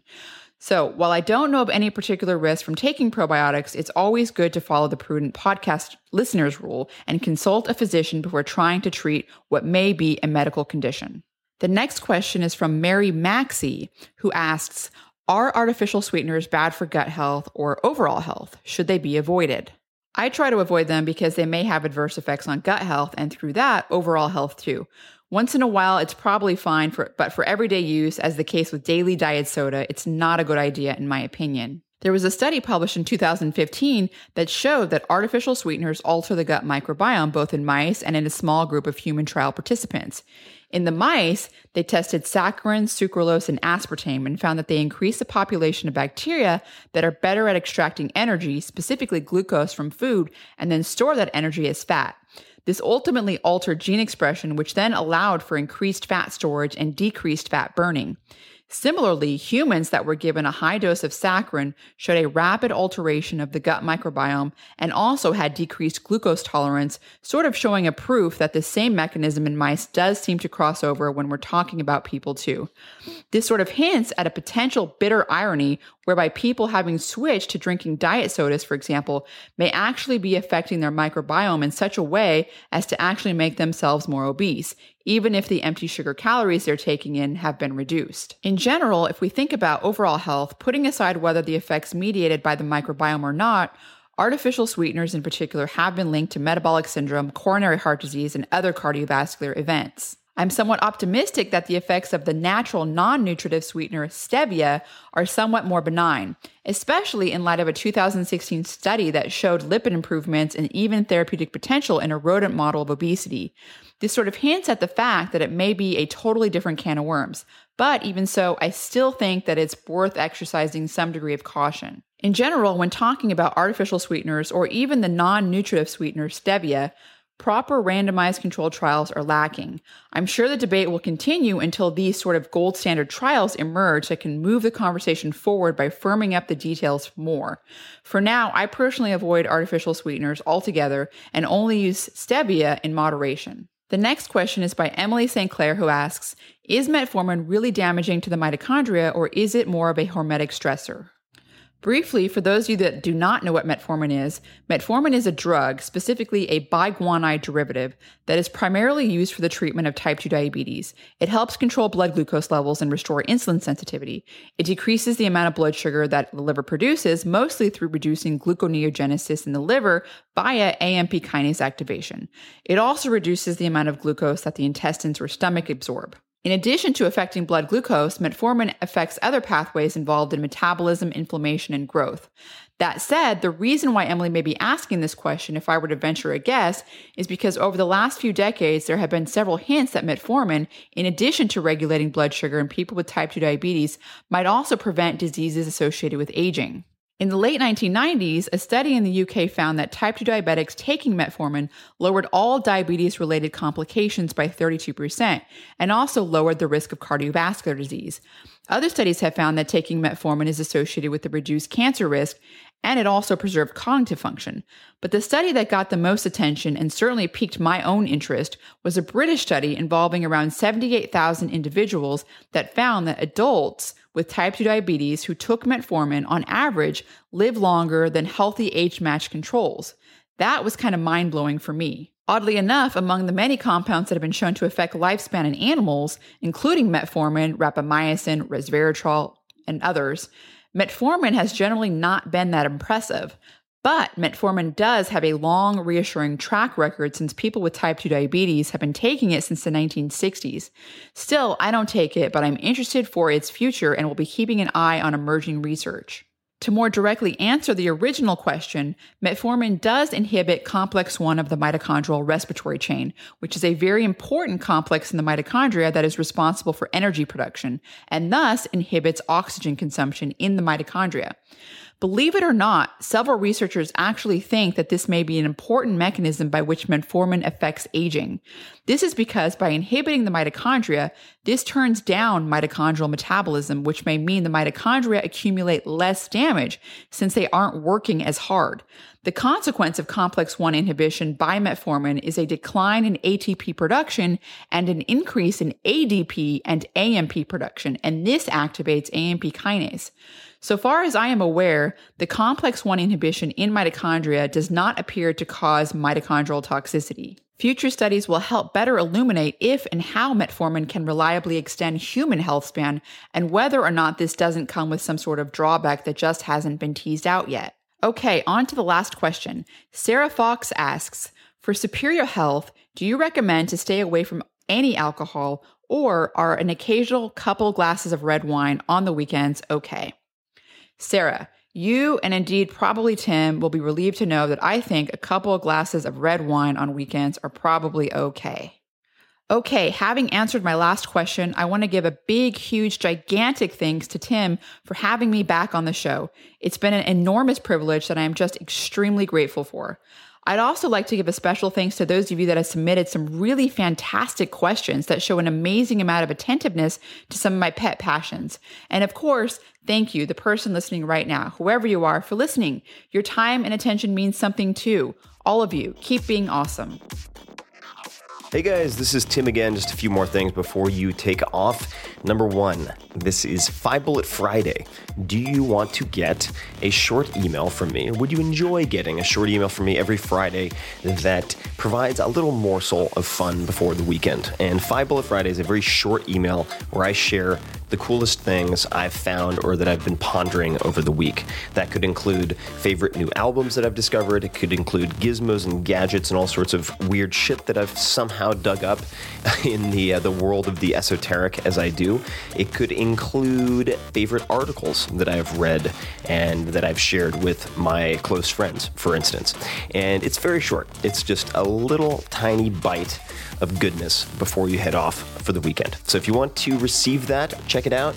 Just go to 4hourworkweek.com. That's 4hourworkweek.com, all spelled out, and just drop in your email and you will get the very next one. And if you sign up, I hope you enjoy it.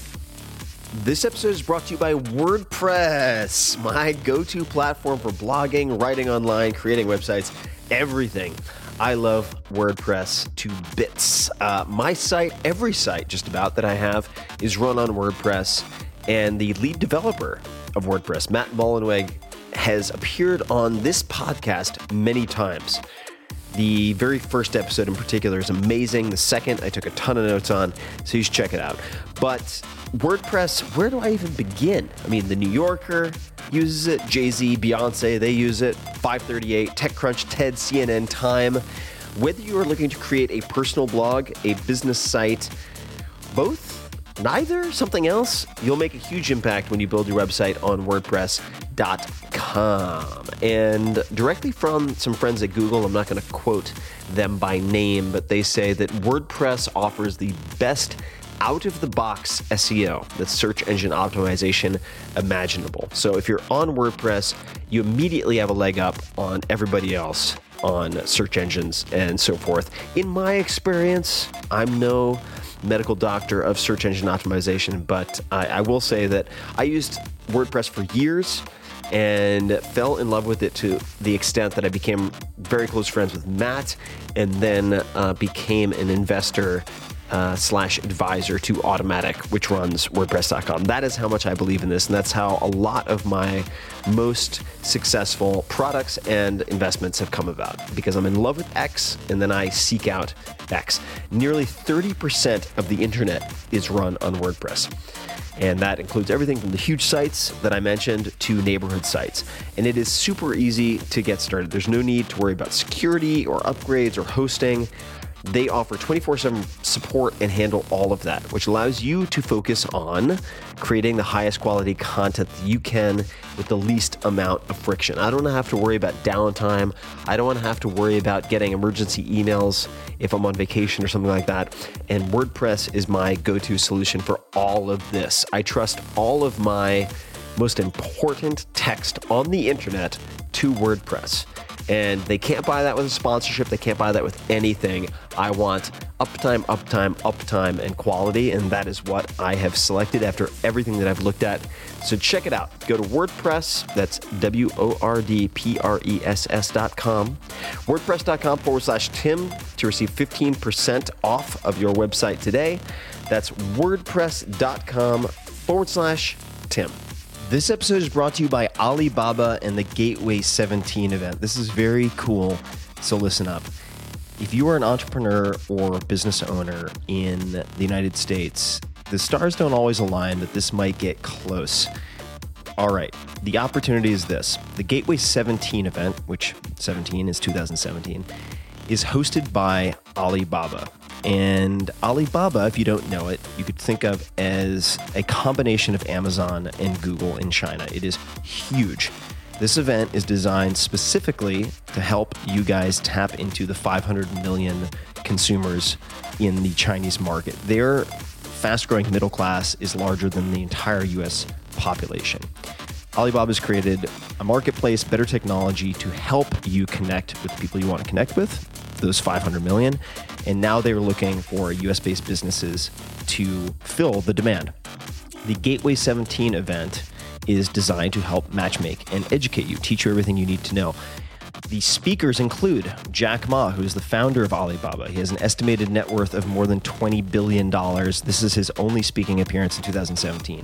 David Abney, the CEO of UPS, Charlie Rose, and more. It's a 2-day event. It's in Detroit, Michigan, June 20 and 21st, and it puts you in direct contact with experts who want to help you grow your business, specifically to access the 500 million in China. And as a listener of this podcast, there is a very legit offer at which more sponsors would offer this type of discount. Alibaba is offering you the normal tickets, which are $500 for $125. That is a 75% discount if you sign up by May 25th. So if you sign up by May 25th, you can get a $500 ticket for $125 if you use the code TIM at checkout. That's capital T, lowercase I-M. You might have to try all lowercase or all caps, but to start with, capital T, lowercase I-M. So check it out. Just the website alone teaches you a lot about the Chinese middle class and this new consumer base, which has incredible purchasing power. I happen to know a decent amount about it. Go to gateway17.com. That's gateway, the number 17.com. And enter the code TIM at checkout. That's gateway17.com. There are a limited number of spots, and it is a low-cost event with potentially very, very high upside for the right folks. So check it out, gateway17.com, and use code TIM.